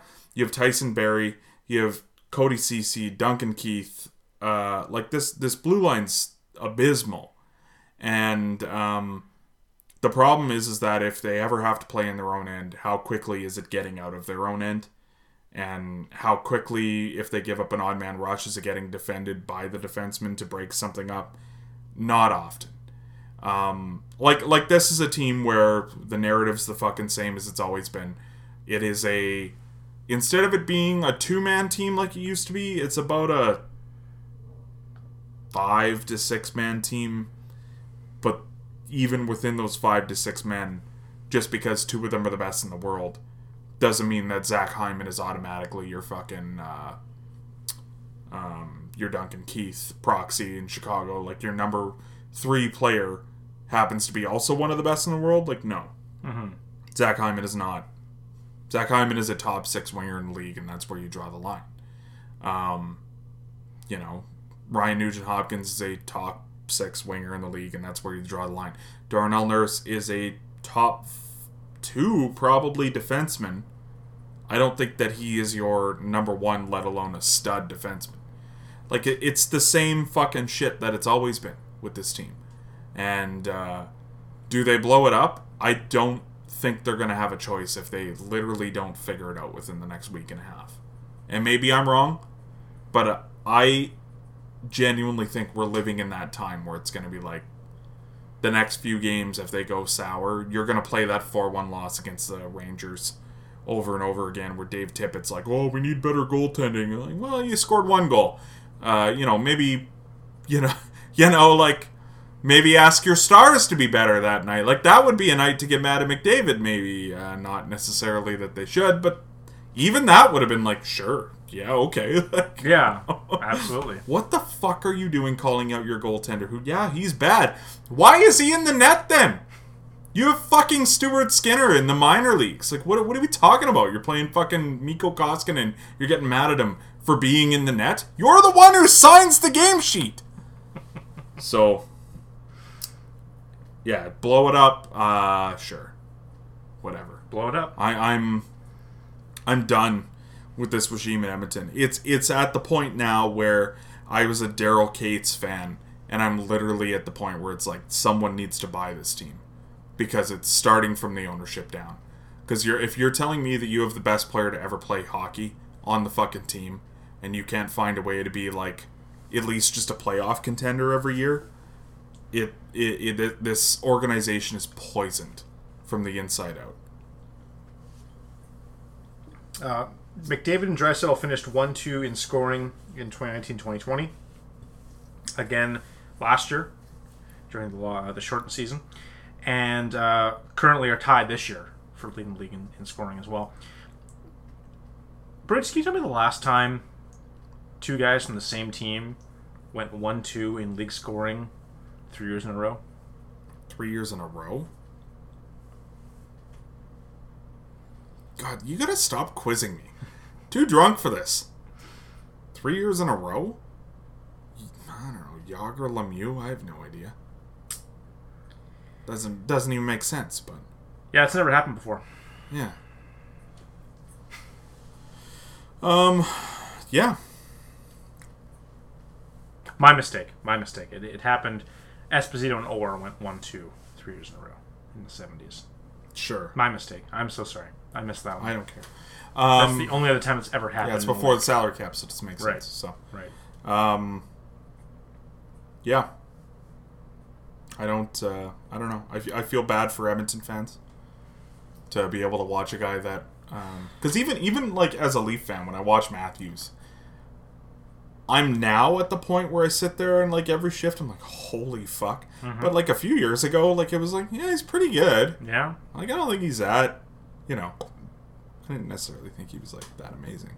But I watch him now and it's like, this guy's like a top 3 player in the NHL. This guy's fucking sick. Mm-hmm. I can't imagine having like the definition of a generational talent putting up 5 points in a night and they somehow find a way to lose 6-5 or some shit. Like that's fucked up to me, And as much as I will bitch about the Leafs, like they're, I don't know, they're way less frustrating than this, I think. This is a team in Edmonton that has like no cap space. Yeah, how? You are getting a discount on both of these guys, like, beyond belief. The fact that Connor McDavid is not, like, a maxed out player for a contract. Well, sure, but even still, like, Draisaitl, is 8.5, and he produces at a rate where you look at Artemi Panarin makes $12 million a year. Oh, yeah. Who would you rather have at $12 million? Panarin, maybe? But it's close. But you know what I mean? Like, yeah. if it's even a conversation, like, who would you rather have at $11 million? Draisaitl or Marner? I'd rather have Draisaitl. Like, no, really? No. You know what I mean? Like, No. It's insane. They have filled the gaps around these two guys with so much crap It's unbelievable. And I don't think you can pin this all on one person. I don't even think I can name their 12 forwards right now. Okay. I won't quiz you. You're drunk. But I don't think you can necessarily pin everything on Ken Holland, but he's not helped. He hasn't moved the ball forward. You know what I mean? No. He got put into a bad situation. I will give him that. But he's not dug himself out. I would argue he's done a worse job because all he's done is waste time. That's fair. The fact that he is not willing to move the assets that tomorrow do not matter for reinforcements, for help. Like, don't look it up, but, like, how many times do you think the Penguins fucking drafted in the first round between, like, 2008 and 2020? Wow. 5? Maybe? I would think it's probably 5. Should we look it up? We should look it up. Fuck it. Yeah. I'll look it up. But, like, this whole time, where it's just, you know, like, you want to compare Crosby to... you want to compare Crosby to McDavid kind of thing. Like, I would argue that McDavid is having more of an effect on the sport on a night-to-night basis than Crosby did in his prime now. So what did you say? Crosby, so 05 to current? I said 08 to current. So 08 to current, okay. 08, no first-round pick, nothing in the first 3 rounds. Okay. 09 first-round pick, 2010 first-round pick, 2011 first-round pick, 2012 2 first-round picks. That's 5. All right, well, fuck. Okay, but then 2014 or 2013 no, 2014 1, 2012 nothing, 2016 nothing, 2017 nothing, 2018 nothing, 2019 1, 2020 nothing, 2021 nothing. So you're off by 2. It's pretty good. How'd they have 2 first round picks 2012? Good for them. But you know what I mean? Like, it's a team where, and like, even when you look at those too, though, right? Like, what do those first round picks turn into? Simone Dupre, nothing. Bo Bennett, nothing. Joe Morrow, nothing. Oli Mata, they probably got some sort of a return for him via trade. Pouliot, I think they traded for a rental. Like that's not a bad draft. Kapanen, they turned into Kessel. Like fair enough. But at the end of the day, like, what did they really turn those first round picks into? Not much of anything. No. Right? They flipped their high picks for trades and kind of went from there. And you know, but this is a team too where you even dive into their later picks, like since 2008, right? Like, nothing in 2008. I don't know why I keep picking that to be the year. Like 2010, they turned Brian Russ 3rd rounder, Tom Kuhnhackl 4th rounder. Mm-hmm. Like, they find players. Mm-hmm. 2011, Harrington, Archibald, Wilson. They turn into players. Bluger, Sundqvist, Matt Murray in 2012. Mm-hmm. Gensel, Jari, 2013. Kapanen, good player. Now they have him back. It all kind of worked out right. Lafferty was playing for them. Sprong, Simone in 2015. Like, this is a team that's managed to find guys out of draft picks. And I think that's the big thing with the Oilers. When you look at their draft record, like, one of the only later round picks that I can think of that they've had in recent memory is John Marino, who fucking plays for the Penguins. Yeah. Well, let's do the same experiment with the Oilers. Sure. You got 08, so you got Eberle. Yeah, he's helping you right now, that's for sure. Pajärvi. Didn't work out. Well, and I mean, I'm sure we've mentioned on the show, but Eberle maybe being the most fucked up use of an asset that they've ever had. Sure. Or like that I've ever seen, where it just turns into Ryan Spooner, who turns into Ryan Strome, who turns into Sam Gagner. Right. Who they had when they had Jordan Eberle, who turned into nothing. Yeah. Like, what the fuck? You know? So 08, I'll go guys that played 200 games in the league, just for a benchmark. That's only 2.5 seasons, okay? Mm-hmm. So you got Eberle in 08. That's it. From that entire draft class, that's it. 09, you got Pajärvi. Most of that not spent with the Oilers. Anton Lander, never heard of him. 2010, you got Taylor Hall. Well, he'd be nice to have right about now. Tyler Pitlick, I don't have him. Martin Marincin, oof. 2011, Nugent Hopkins, great pick.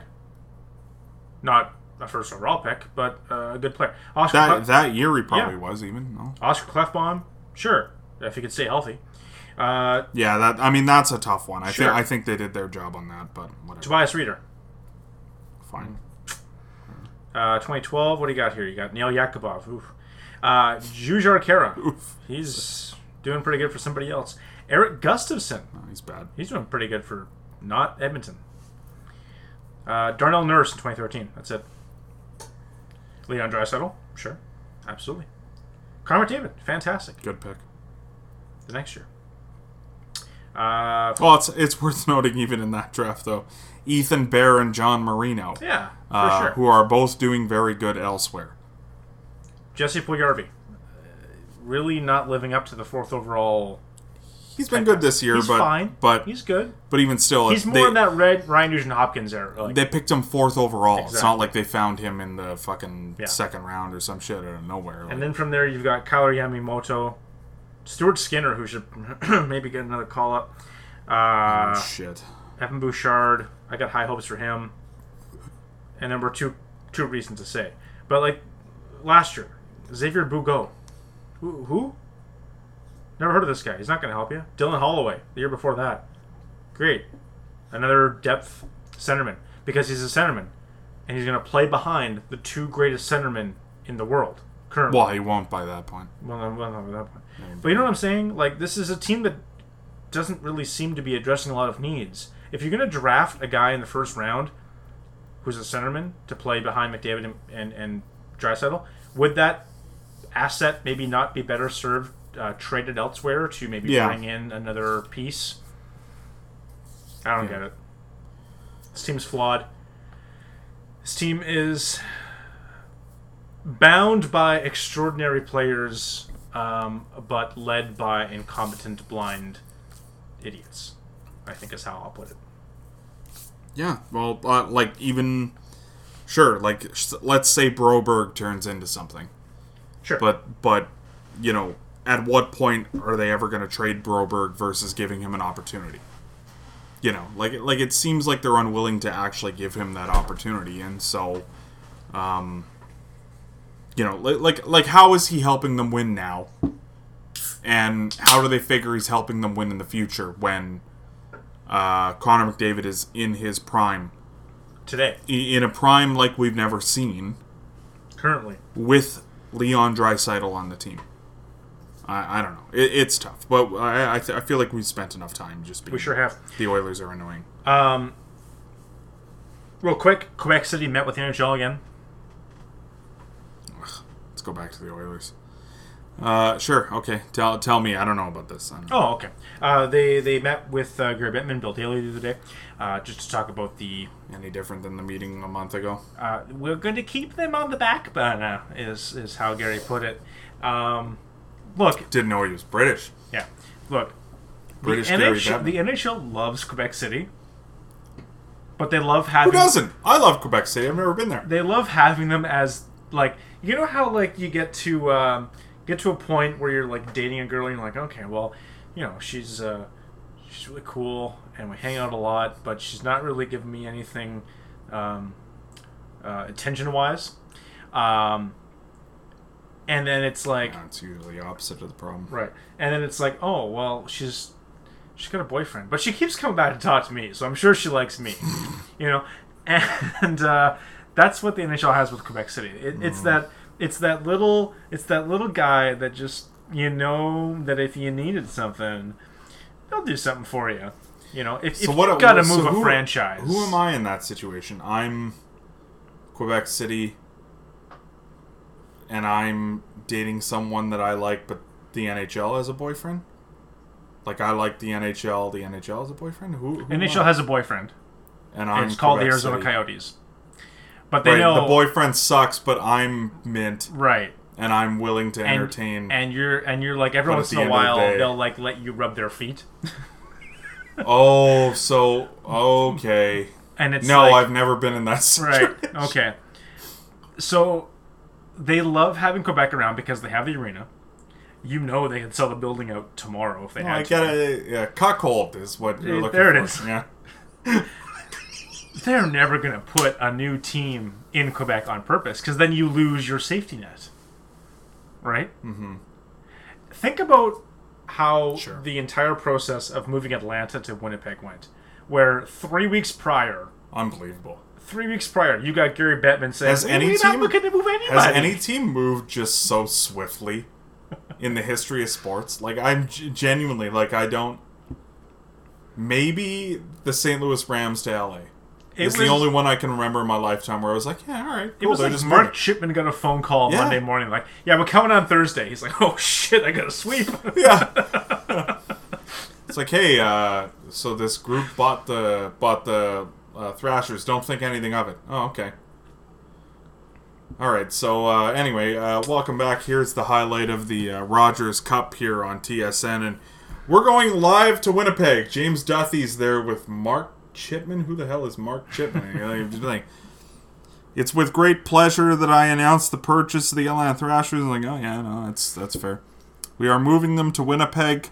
Here's the plan. And I'm like, holy fuck. Yeah. Oh my god. And you grab the side of your seats and like, this is great.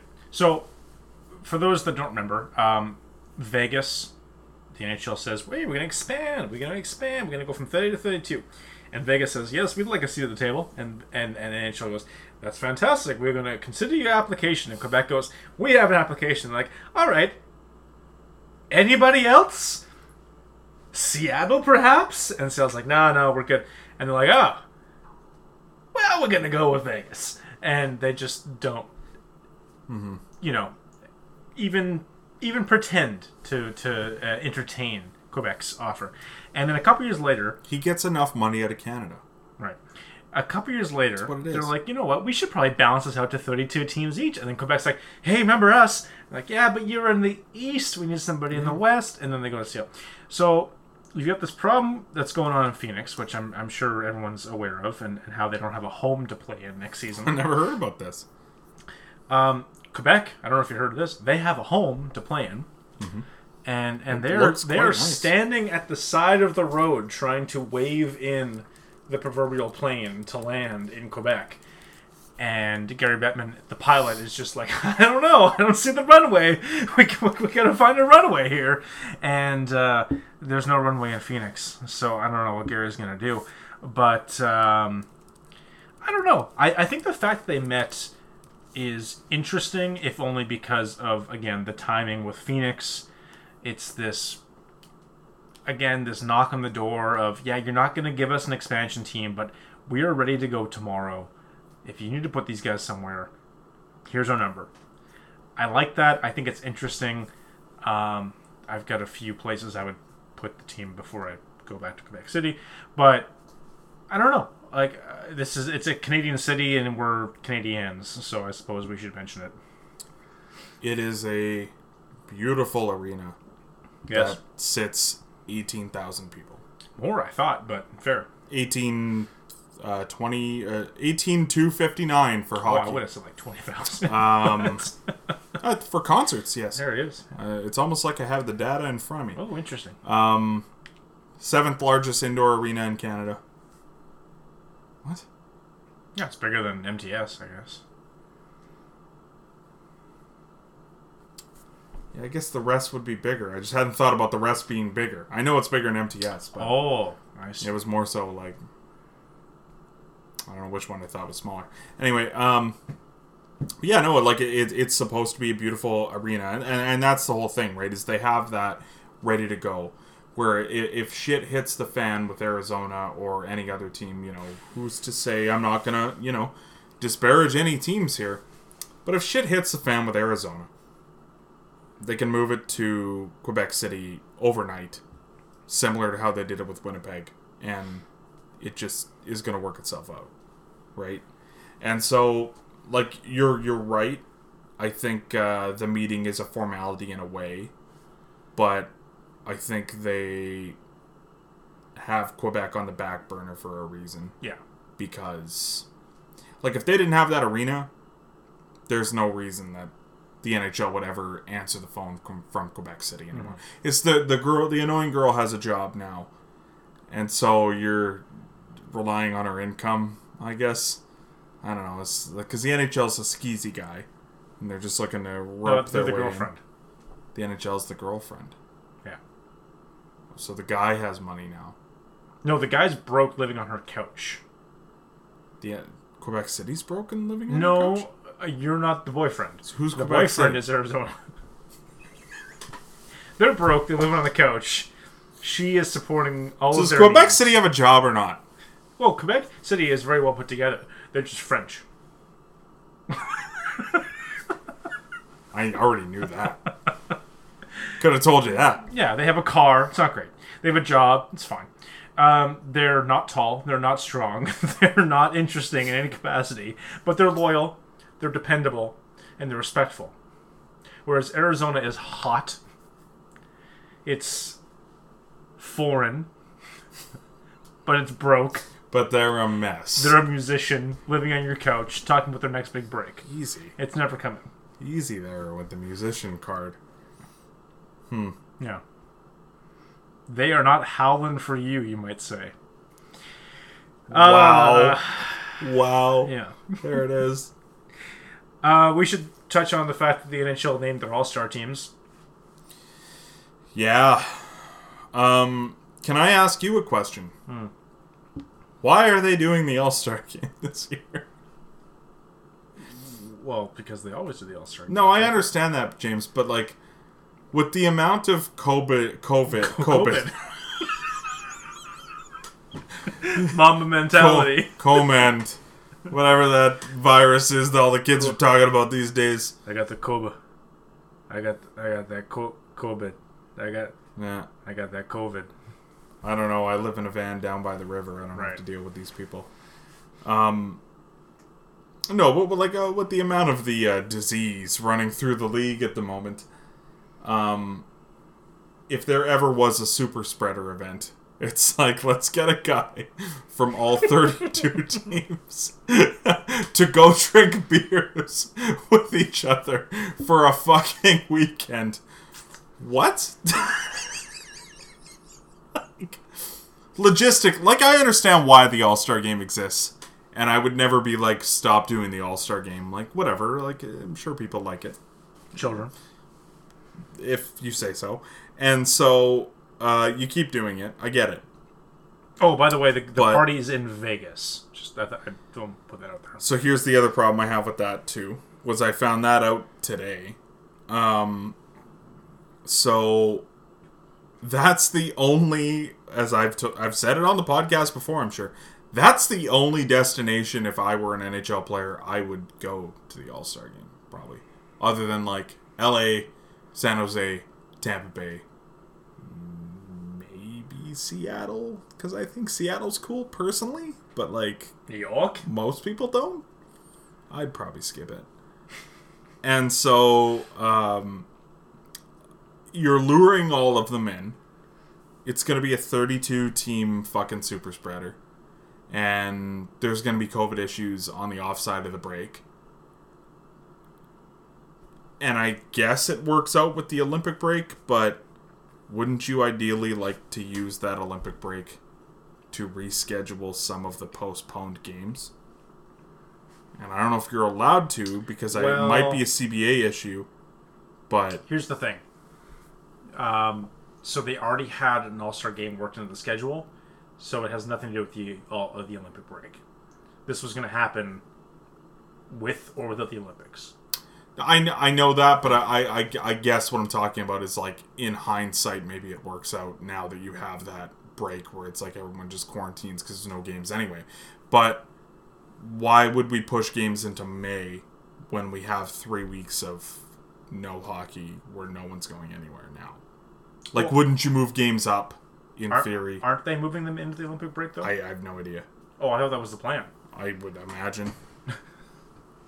I thought that was the plan, to move these games into the Olympic break. I don't know if they can because of CBA, because CBA built in the contingency that they 100% were going to the Olympics, and whoever wasn't going to the Olympics had that time off. I think you'll find a COVID clause in the I would hope so. break, for sure. Yeah, I don't know. Like, I think it's kind of crazy as well. Mm-hmm. But I also think it's, again, like one of those things that they already had planned. It's not like they're sacrificing anything. I get the All-Star Game's not for us. Like, it might work its way onto my TV, and I'm not going to be like, ugh, this is terrible. Like, it's fine. Yeah. but it's literally like, Boston, Arizona on a Monday night for me is like, Yeah. I might, like, whatever, if I'm in the mood to watch it, I might watch it. If the game was a month earlier, I would be shocked that it was going to happen. But I'm naive and hopeful and stupid that perhaps the situation will be in a better Dare position. you call come- yourself stupid? Well, Come on. Sure, I'm come counting on. against the rise of COVID, How which dare you talk about my guy like that? don't know if that's plausible in the United States of America. It's probably going to happen. So let's talk about the selections, I guess, is what we were getting at, right? All right, so the Atlantic. you got, So we...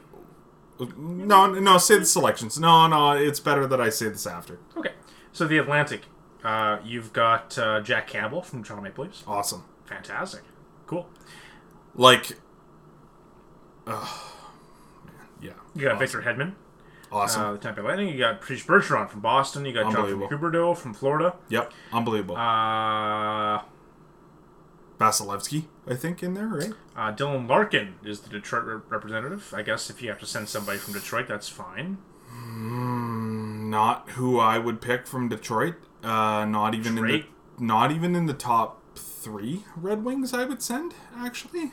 Drake Batherson from Ottawa. That's pretty cool. Good pick. Yeah, that's pretty cool. Yeah, very good pick. You got Captain Austin Matthews. Mm-hmm. Great guy.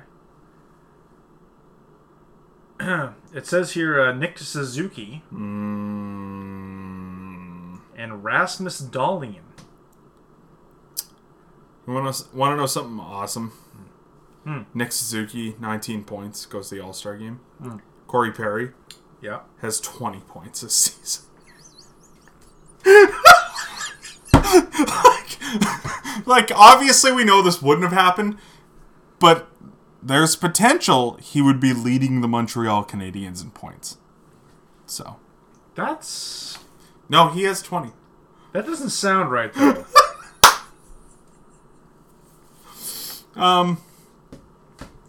That's the Atlantic. Like, if you have to send someone from every team, obviously, who else are you sending from Montreal? Like, I understand that.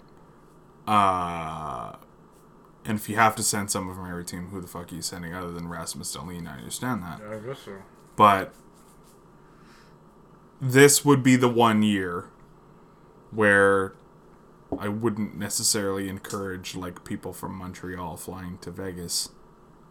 And I would be like, oh, we're just going to do, like, the best players. Look, and I get it. The last time you guys were in Vegas, it went really well.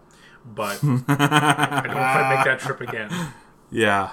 Yeah. The Central. So. You want to hear about the Central? Sure.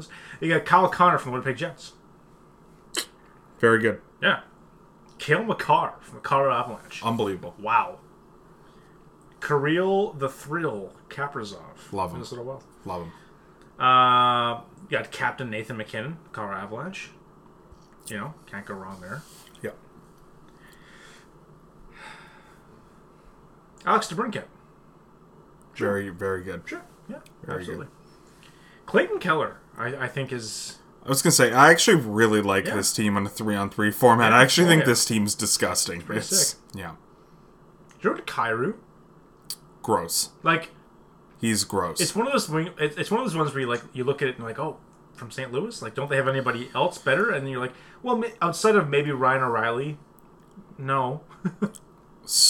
The Blues are a weird one where, like, I have watched a shit ton of their games this year. Really? Just, I don't know why. It's just worked out that way. I have a bunch of them in fantasy. He is disgusting. Like, Jordan Kyrou is among the best players on this team. He's gross. Joe Pavelski. I guess. We do love Joe, I guess. I mean, I'm trying to think maybe if Dallas could have sent a second defenseman. to No, represent the like, division. Pavelski's the guy, but... Cam Talbot? Like, look, they're having a great season. Connor Hellebuck's in that division. He sure is. Just don't send Kyle Connor. Or don't send Too Wild. Sure. You know, like guess. like send two That's true, jets. too. I don't know. Right? I think I'm fine with Talbot, but it's, I don't know. That's Well, so weird, he'd be but- fine as the backup to Hellebuck, but no, he's the backup to what I assume is UC Soros. Yeah, Saros, awesome. I guess. You gotta have Saros in that. Metro. Oh yeah, so, are we gonna have the big debate after Yeah, this about? absolutely. Okay, all right. Sorry, keep going. Metro. You got Captain Ovechkin. That's pretty cool, considering he's like given up in the last couple. So you make him the captain. I guess he has to go. I would do the same thing where it's like, I didn't go for the longest time, but I'll go this year. Fucking, let's go. Yeah, I'm third in scoring. Yeah, Yeah, why not? you should go. Yeah. I don't really know where to go from here. Sebastian Aho is pretty cool. Yeah, Freddie Anderson's having a great season. sure.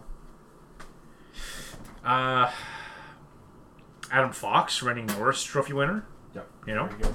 Very good. Claude Giroux used to be cool, but Philly's not Yeah. great, so I guess that's Okay. your guy.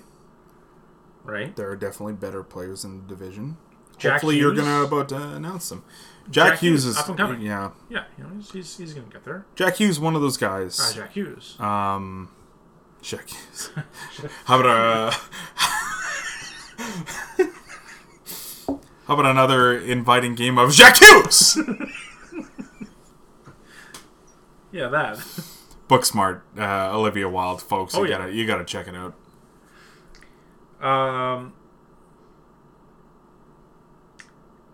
Zach Werenski. Yeah. Okay.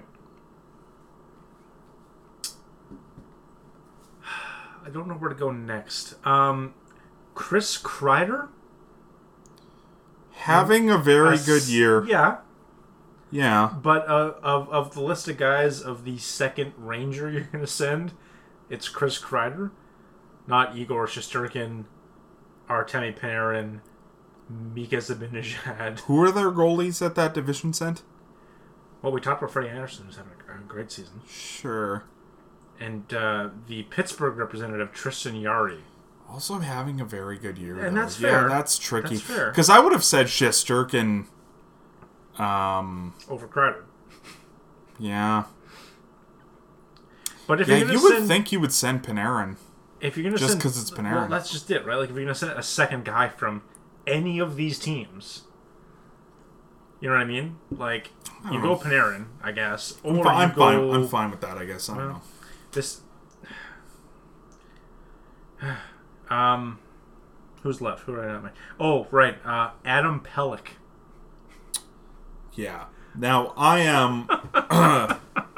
I am a massive Adam Pelech guy. Massive. Really? Like, massive. I think he is for sure the best defensive defenseman in the NHL. Now, having said that, the Leafs sent Dmitry Yushkevich in a year where there was like a million All-Stars. Like, everyone made the All-Star game back then, right? Sure can. It was like the MLB All-Star game. You could just send whoever. And it was fine. Adam Pelech is not an All-Star this year. Well, apparently he is. He I still think is the best defensive defenseman in the NHL. But that team is so bad defensively, I don't know how you can make that fucking argument. You know?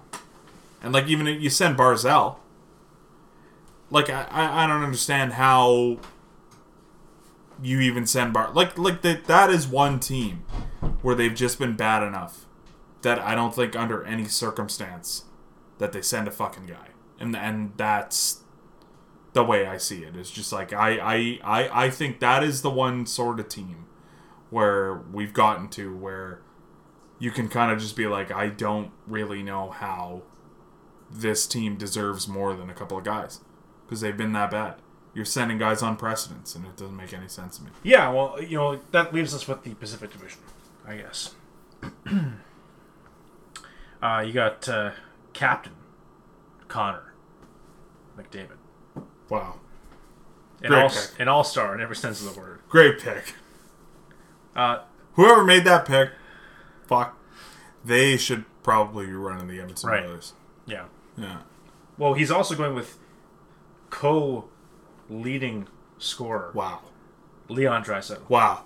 Oh, wow. Wow. Crazy. Whoever picked both of them should be running the Edmonton Oilers. And, we mentioned the game is in Vegas, right? So they're sending their captain, Mark Stone.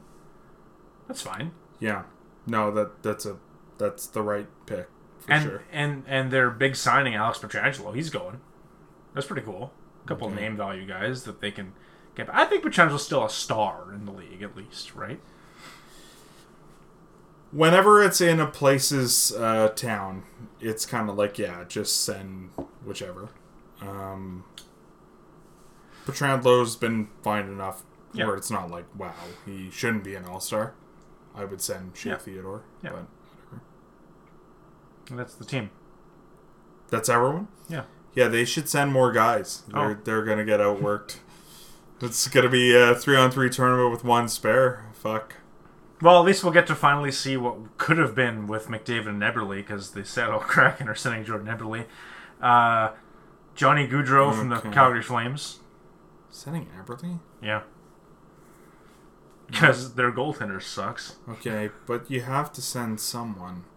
Yeah. So why is it not McCann? Is he hurt still? I thought he was still hurt. No, he's healthy. No, then I don't know why. I thought he was hurt. He's very good. He's pretty good. He has like 17 goals or some shit. You should probably send him. Uh, All right. Johnny Gaudreau, Calgary Flames. Sure, I guess. Yeah, Johnny Hockey's all right. He's pretty good. For sure. Timo Meyer. Yeah. Yeah? Good. Yeah. Oh, okay. Yeah, he's like 7th in points. He's Really? fucking, yeah. Cool. Yeah. That was why I was wondering earlier how much you've paid attention to. I feel like we can map Fill on the to gaps. each other's. Yeah, Yeah, exactly. Yeah. Adrian Kempe having a great year. Not Not really. all-star year. Not really. Well, he's having a career year. He's having a fine year. As a proud fantasy owner of Adrian Kempe, he's having a... You have KG Kevin? I sure do. I had him earlier. He's yeah, doing good. last year, maybe, whatever it was. Yeah, no, he's been fine. Like who else would you send the Kings, though? I guess is the question. Right, like Doughty, Kopitar, I guess. for sure. Doughty? For sure. Oof.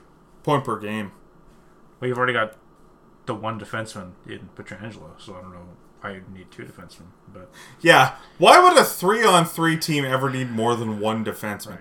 Like, are these fucking people out of their goddamn gourd? Metro Have sent you two, have you never fucking played 3-on-3? sent You don't one. understand how 3-on-3 fucking works. Atlantic Like, sent that's two. my big issue with all these teams. Like, there's no defenseman. I understand that, like, forwards can play the role of defenseman. Are you telling me that defensemen are that invaluable that every division shouldn't send two fucking defensemen? Yeah. And that is dumb to me. That's fucking stupid. So, yeah, I would send Drew Doughty as the Kings representative. I understand that Drew Doughty is not as good as he used to be, but Drew Doughty should be at the fucking All-Star game this year. Because he has like 18 points in 17 games. Dude, fantastic. We've Or not whatever. mentioned the goaltenders yet for the Pacific Division. I'm mad, so. It's John Gibson from Anaheim. Good, he's good. Well, he's fine. Not the guy from Anaheim I would have sent. And Thatcher Demko. Yeah. Who else would that do? Oh, Leonard. Leonard should go over Pietrangelo. And then... Doughty should go over Kempe, and then Zegras should go over Kempe. Yeah. Yeah. Yeah. Yeah. Also, Troy Terry is in that division. So, Sure. Either one of them. he's like 4th in the NHL in golds. Should probably be there. It's kind of fucked up. Yeah, I don't know. It's disappointing. It's one of those years where I feel like there's a lot of guys. You look at the last man in ballots, and even those I think are not right. Like, it's just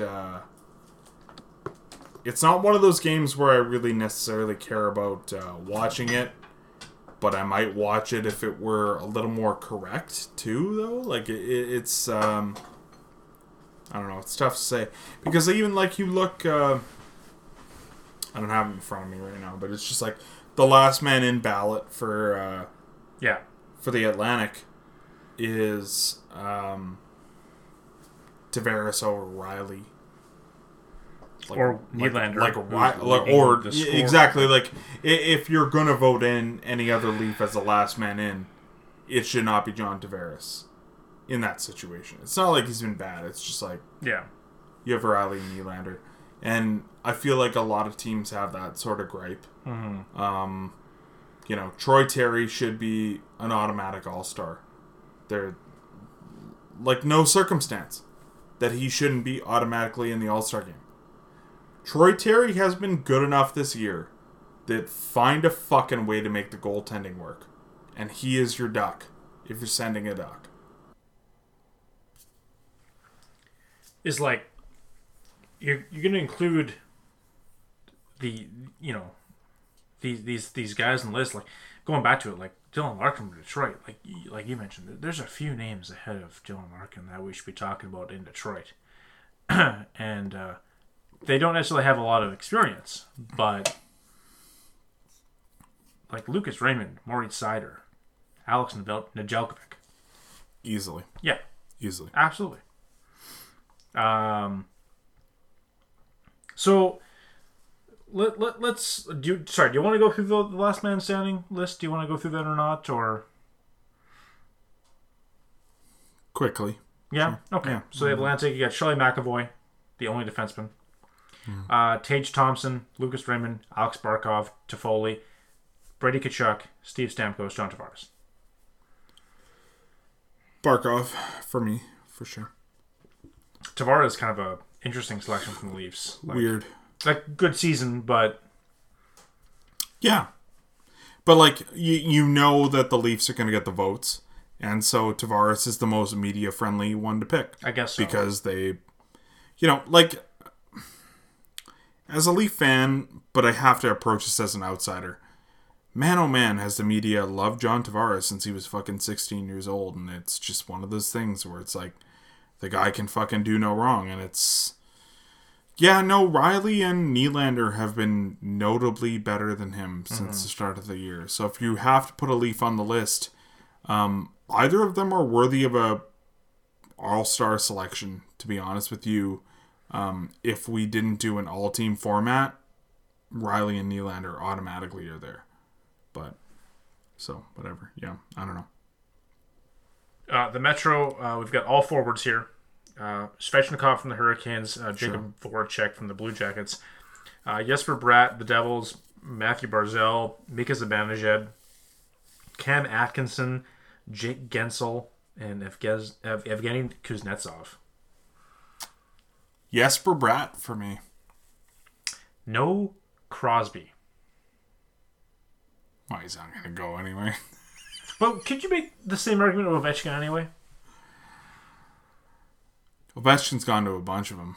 Recently? I don't know. Like, that's the thing. I don't know right? about recently. To me, like, both of them have just been like, yeah, fuck that. And they both just skipped. Ovi's skipped a few, but I feel like he goes to most. Really, eh? Yeah, he won his cup, Crosby's a weird one, though. Up, like, eh? Yeah. Like, if Crosby's worthy, you should nominate him. Who's over him? Gensel? Yeah. I mean, Gensel's had a better year, but it's only because Crosby's the team played. Scoring leader Evan Rodriguez, but... Yeah, that's the other problem for me, too. The Central has got our sweet boy, Phil Kessel. Who's going for Pittsburgh? Jari. Yeah, that's fair. Central has our sweet boy, Phil Kessel. My boy. Our sweet boy, Nazem Kadri. Seth Jones. What? Central has Phil Kessel nominated for Last Man In. Oh, Last Man In. Sorry, my bad. Yeah, as well as Nazem Kadri. Start from the top. I gotta get rid of that. Central has our sweet boy, Phil Kessel. Our sweet boy, Nazem Kadri. Seth Jones. Our sweet boy's brother, Jason Robertson. Yeah. Ryan Hartman from the Wild. I say that because I didn't know what team Ryan Hartman played for. Yeah, I he's saw still in that. the league. It's awesome, actually. It's kind of cool. Roman Yossi from the Predators, Robert Thomas from the Blues, and What?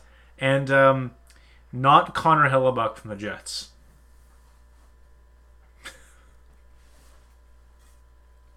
Robert Thomas. Like from Matchbox 20. Okay. Yeah. So, as someone that has only watched the Blues this year, I'm going to get mad about that one. And I feel like it's the right one to get mad about. Kairu's the only one who went. Yeah. Am I right? Yeah. The only one? You got it. That's it. That's the one. Just Jordan Kyrou. Only one. Not another Blues. Single blue. So Ryan O'Reilly's still in the Blues. Also, fucking Pavel Buchnevich has been unbelievable. Also, Say it. maybe Torrey Krug, I would say. Oh, okay. But Okay. who were you thinking of? Oh, Tarasenko. All-star game. Yeah. O'Reilly though. Robert Thomas. 100%. Yeah, and then, like I said, not Connor Hellebuck. Buchnevich is a point per game guy. Yeah. Yeah, he's got to be there, I The think. Pacific's got Troy Terry, so you get your wish there. Well, I won't. But he's up against Drew Doughty, Yeah, he should be in the game. Matthew Tkachuk.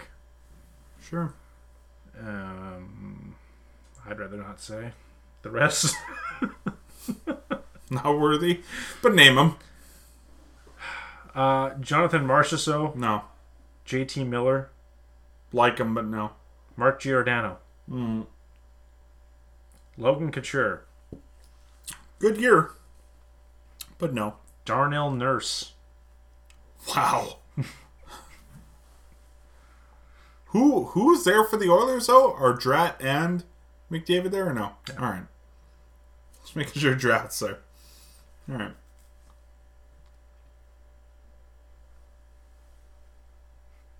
So the All-Star game. You gonna watch it, James?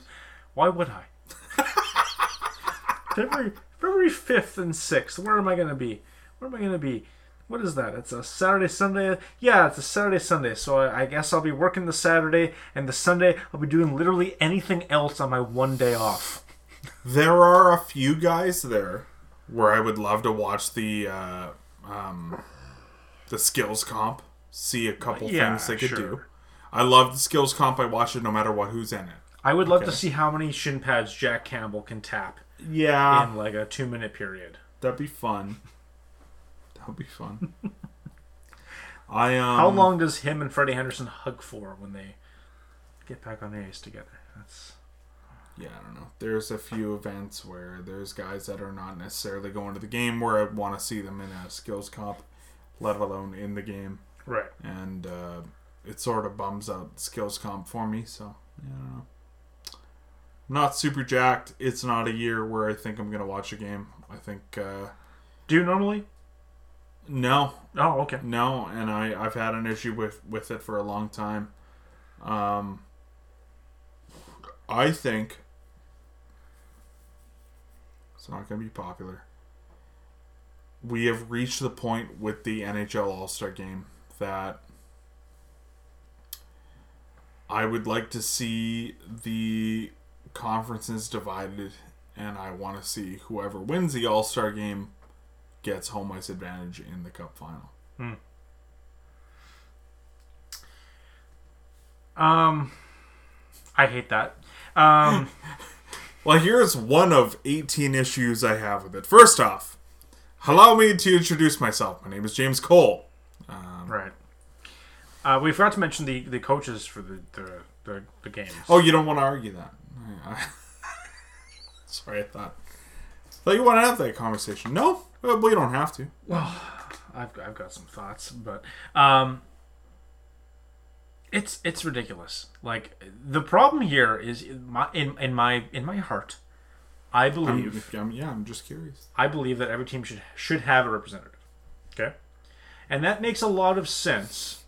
In what sense? Like why? What's your reason? Because of fair play. in the interest of sportsmanship, everybody should have one representative, and that's fine. If you've got two 23-man rosters of 46 fucking players where you can just sneak the 32nd guy under the rug and still add 9 guys that are all-stars. I'm okay with Jordan Eberle going if he's the 4th line right winger on the all-star team. Well, my thought, I think it's the same thing as what you're thinking, is like, as long as they're taking part in the all-star skills competition, then they can go. They don't have to play in the game necessarily, right? Like Clayton Keller can go and do the fucking breakaway competition. It's like, yeah, fair enough. Like, he's unbelievable at that shit, but he's there that weekend. Should he be in that game over fucking Drew Doughty? Probably not. Yeah. Yeah. My struggle is that I think the 3-on-3 product is a more entertaining, like, this game doesn't matter, so let's not watch 5-on-5 bogged down, guys not hitting, guys not hustling hockey. The 3-on-3 is fun. But the problem there, obviously, that I will admit, is that you can't really have a bench of 20 dudes playing 3-on-3. Mm-hmm. Right? So you have to shorten the bench. And they've decided to go with one guy from each team. And it's just asinine. Because now you have to send that one representative who is going to take up the spot of, like, 6 guys above you. Right? So again, like I said, like, if you want to go back to the West-East format, I'm fine with that. Have 46 guys be represented at the All-Star game. But when it comes time to play the game, maybe just shorten the bench. Or, like you said, find a way to send them somewhere else that weekend to do something else and still be involved. Because I can see both sides of the coin. And in 1991, when you're sending... each team has a representative, and there's 21 teams, and there's 46 spots. Sure, whatever. Who fucking cares? But there's 32 teams now. Mm-hmm. You gotta be flexible. You can't just send an Arizona Coyote because you feel bad for the Arizona Coyotes. You know what I mean? Like, but they're a team. We always sent that? They should be represented at the table. We've always felt bad for the Arizona Coyotes. Going back to the coaches that I wanted to touch on, Pete DeBoer, Golden Knights. Sure. Cool. Yeah. Love it. I actually don't know who the coaches are. Jared Bednar from the Avalanche. Yeah. Yeah. Rod Brindamore from the Hurricanes. Sure. Andrew Burnett. Do you know how long it took me to figure out what team Andrew Burnett coaches? Yeah. No, I get it now. It was a pro simulation. Well, not the Leafs. It's not the Lightning. Wow. Do you know how they pick the coaches? Yeah, I can gather that it's obviously the team that was leading the division. Well, the Avalanche are no longer leading the division, even though for the folks at home, their coach has been selected. And so John Cooper coaches in the same division as Andrew Burnett. They're tied for points, in fact. John Cooper, if he wants to go, should be allowed to coach every All-Star team until he's dead, as far as I'm concerned. As it stands, Brindamore is no longer in first. Burnett's tied for first. Bednar is no longer in first. And, yeah, all right. So the hometown guy, but DeBoer is in first. Yeah, so it's not like I want to discredit Andrew Burnett necessarily either, though. It's not like I'm saying like he's doing a shit job. Yeah. But like separated from what he's doing with the team to an all-star coach. John Cooper should be asked to go. Then you ask Bruce Cassidy. Then you ask Sheldon Keefe.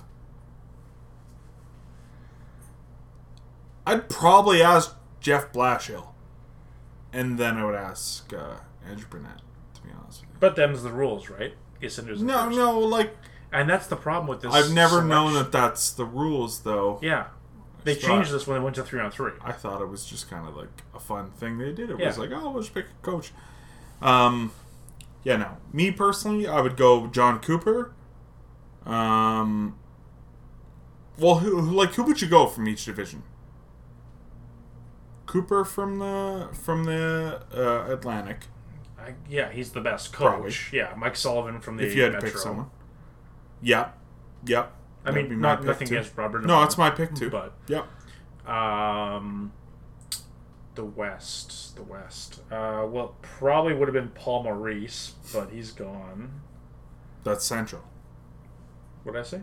Oh, West. the West is the heading, but yeah, the Central. Central. It's Bednar. Yep. Yeah. Yeah. No, it's still Bednar, and then Pacific. But Daryl DeBoer. Sutter. That'd be fun. Bruce Boudreau. Okay, so it'd be Sutter, and then he wouldn't go. So it's DeBoer. Sure. So it's not Dave Haxtell, it's I not can tell it's you not that. super wrong, but Yeah. I'm shocked on Brendan Moore, but Well, he had some comments. What are He was pretty vocal about the process. Rod, how did you feel about being selected to the All-Star game as the coach? Yeah, don't they just pick the guys in first place at the time? Like, doesn't mean much, does it? Sure doesn't, because you're not in first now. So Rod the Bod, eh? Yeah. What a beauty. yeah. Oh, let's go Hurricanes. Well, speaking of the bod, we got a noofle for you, and it's not in keeping with a good bod. Bad Bod. We're doing the overrated, underrated, favorite, least favorite donuts. Yeah. Do you like donuts? Me? Yeah, I do. Yeah. Unfortunately, you don't. It's one of those weird, like, treats where, like, I don't think of it as, like, liking or not liking. It's just like, oh, we got some donuts. It's like, oh, okay, I might have one, I might not. Having worked retail for the history of time, yeah, donuts are a big retail sort of snack, I think, is part of it, right? So, Don't get me wrong, I've had my fair share.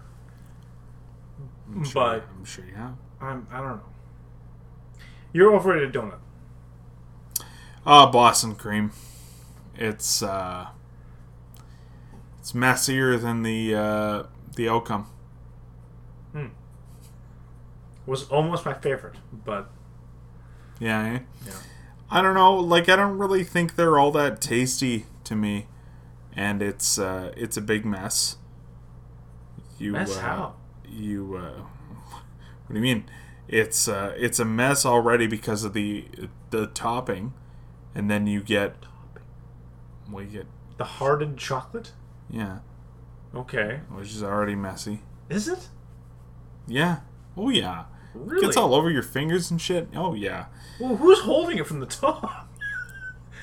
Well, you don't fucking hold it like that. It doesn't matter how you hold it. You can hold it from the bottom. It still gets all over your fingers. There's no fucking way to hold a Boston cream where it's clean. There's There's no no way way. to hold any donut that's clean. What are you talking about? 100% there is. What are you talking 100% about? there is. It's a mess. It's a mess. I don't love it. The flavor is fine. Yeah. It's not great, but it's fine. I'm not going to bat here, but in terms of, like, messiness, this has got to be the lower end of the scale. No, it's got to be the messiest donut. What's the messiest donut? All right, the messiest donut is the overrated that I have, which is the jelly-filled. You get that powder everywhere. It's jelly filled. It's fucking. It's the same thing. Where's the powder? Where's the powder? I can't pick this thing up. I love how we both came to the same. What the fuck? I don't care enough about donuts to really get that fired up. Like But we got pretty close there. the inside, I'll grant it, they're very similar. But as long as you know how to eat like a burrito, you're fine. You pick up the jelly-filled, you're covered in cocaine. Here's what I'll You've give got you. powder all over in front of you. Here's what I'll give you. The cream filters out slower than the jelly does. The jelly. The interior The is not my jelly just- problem. Okay, well, this is where I win then. Is the powdered sugar is Yes. it's a disaster It's a nightmare. for sure. It's a nightmare. But the chocolate seeping down the side of the fucking Boston cream is. What's seeping chocolate? This is a hardened product. It's not hard. Yeah, hardened. It's 4 days It's old. hardened as a fucking production. But as soon as you have one bite, it starts to fucking melt in. It's not a big product. Who are you buying your Boston creams from? I've never had a weepy Hortons? chocolate. Robin's? I don't know if we have another donut shop in town.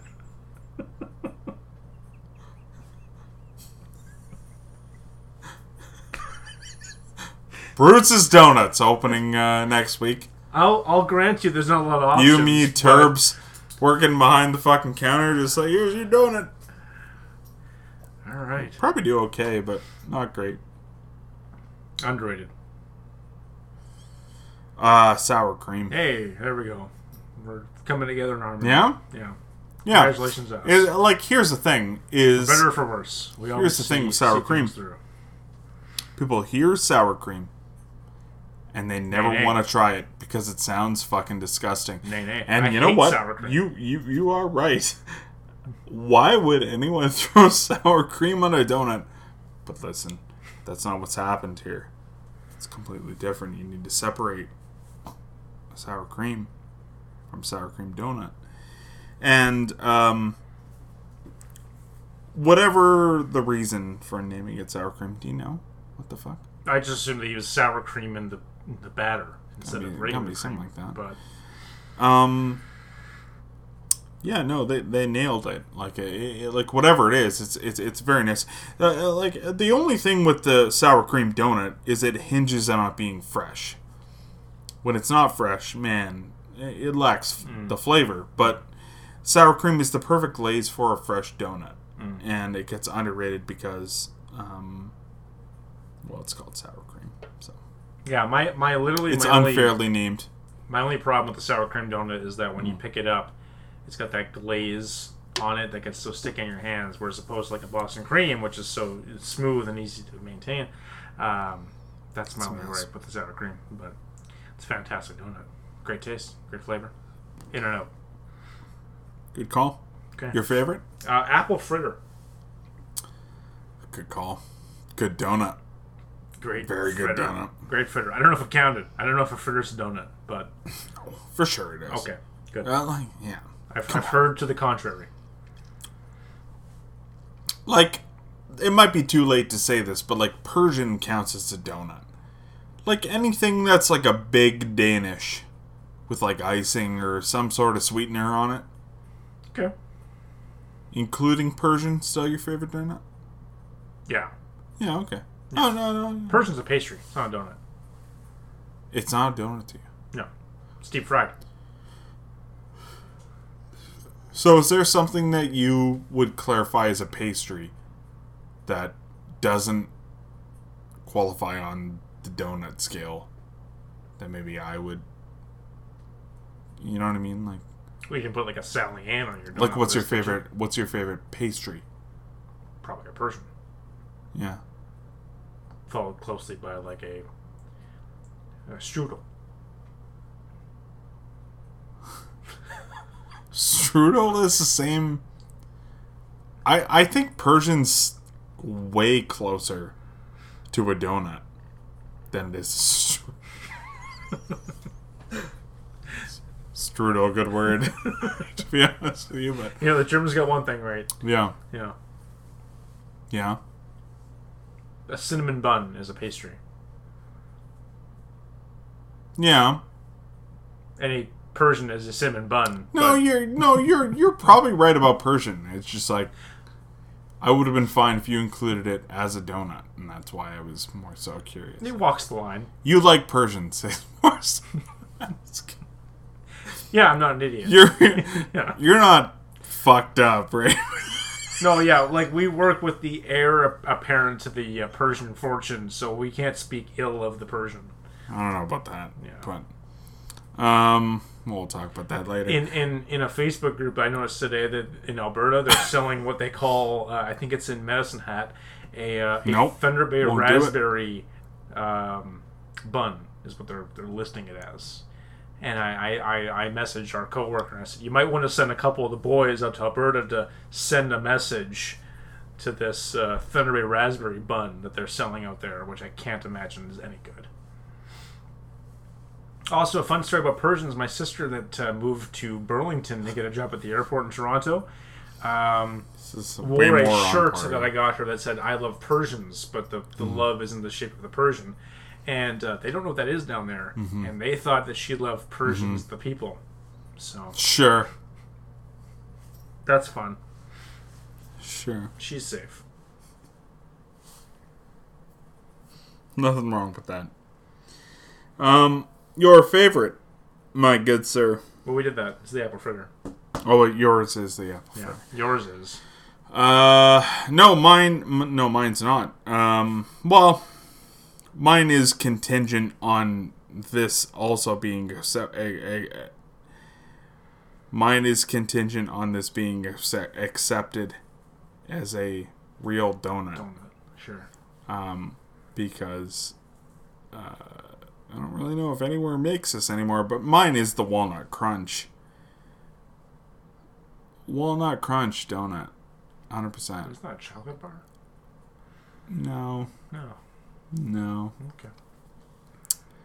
No, what it is like a chocolate glaze in the shape of an apple fritter with walnuts in. And it is a hearty donut, and you maybe don't want to eat the whole thing necessarily sometimes.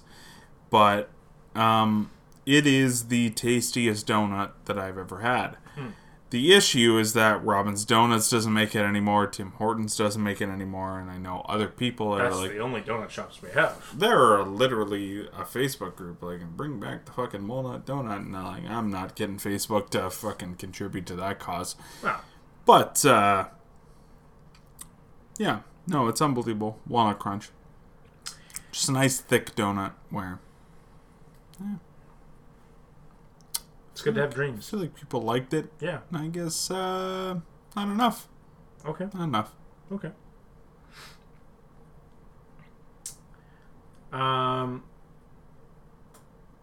My least favorite is anything that's labeled as being a chocolatey, chocolate dip, chocolate cocoa crunch, chocolate extreme, chocolate puff.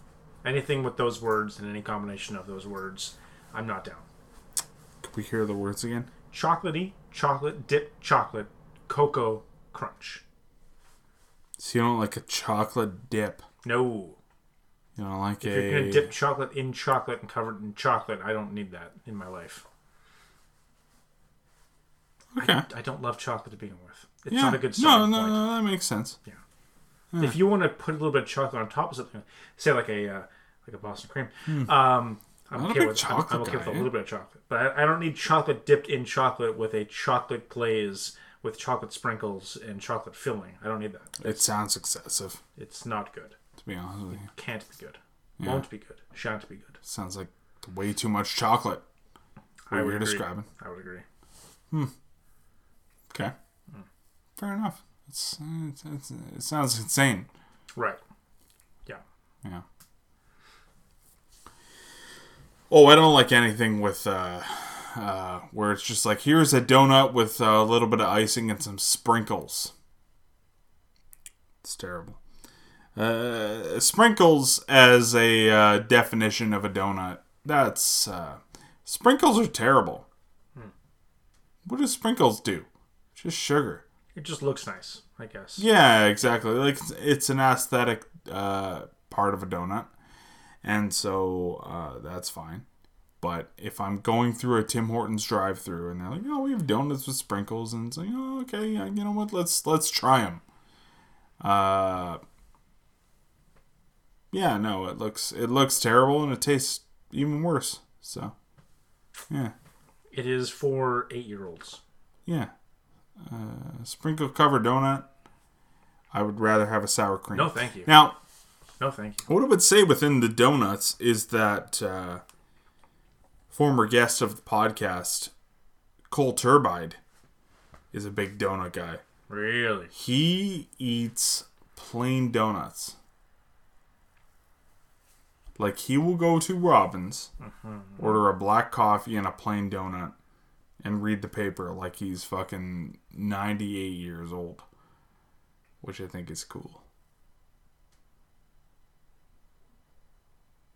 simultaneously the lamest thing I've ever heard. But it actually makes him cooler, I think, in the long run. I would never tell him that. Other than this is available to the public and maybe I'll hear it one day, but you know.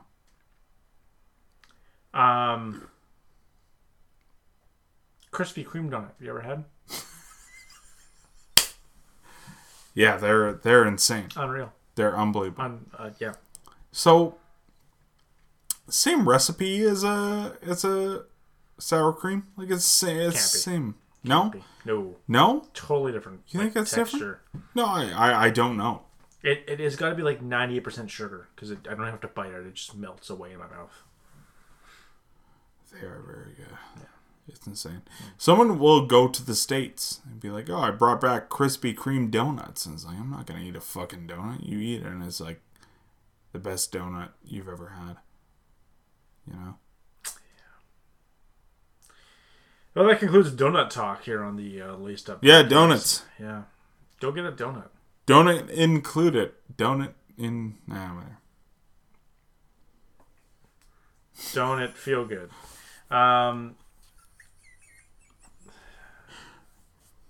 You might have hit stop before I realized. But anyway. I'm Bruce Battaglia. Hi button. Yeah. I'm James Cole. Come join us next week when we hopefully won't talk about Evander Kane. Ooh. Oh, man. Could we only hope? See you then. Bye-bye.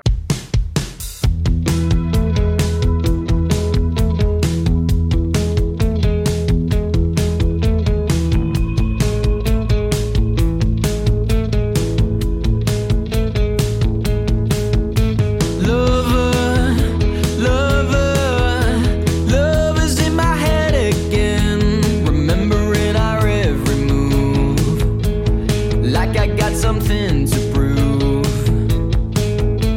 Red dress, blonde hair. I see it after all these years. Hit me like a hurricane. Didn't even know her name. Her smile is all I have. I don't wanna go around chasing shadows, driving myself crazy with pipe dreams.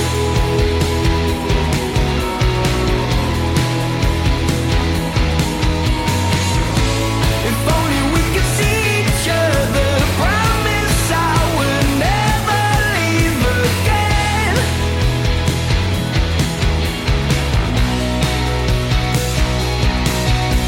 It's Halloween, both trying to find the place, talking about hopes and dreams, open-ended so it seems.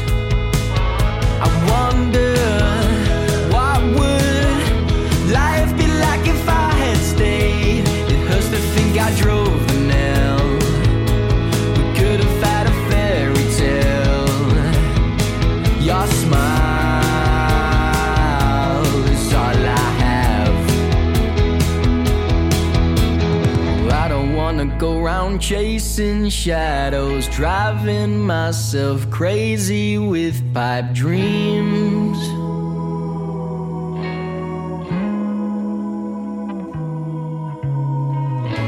If only we could see each other, promise I would never leave again.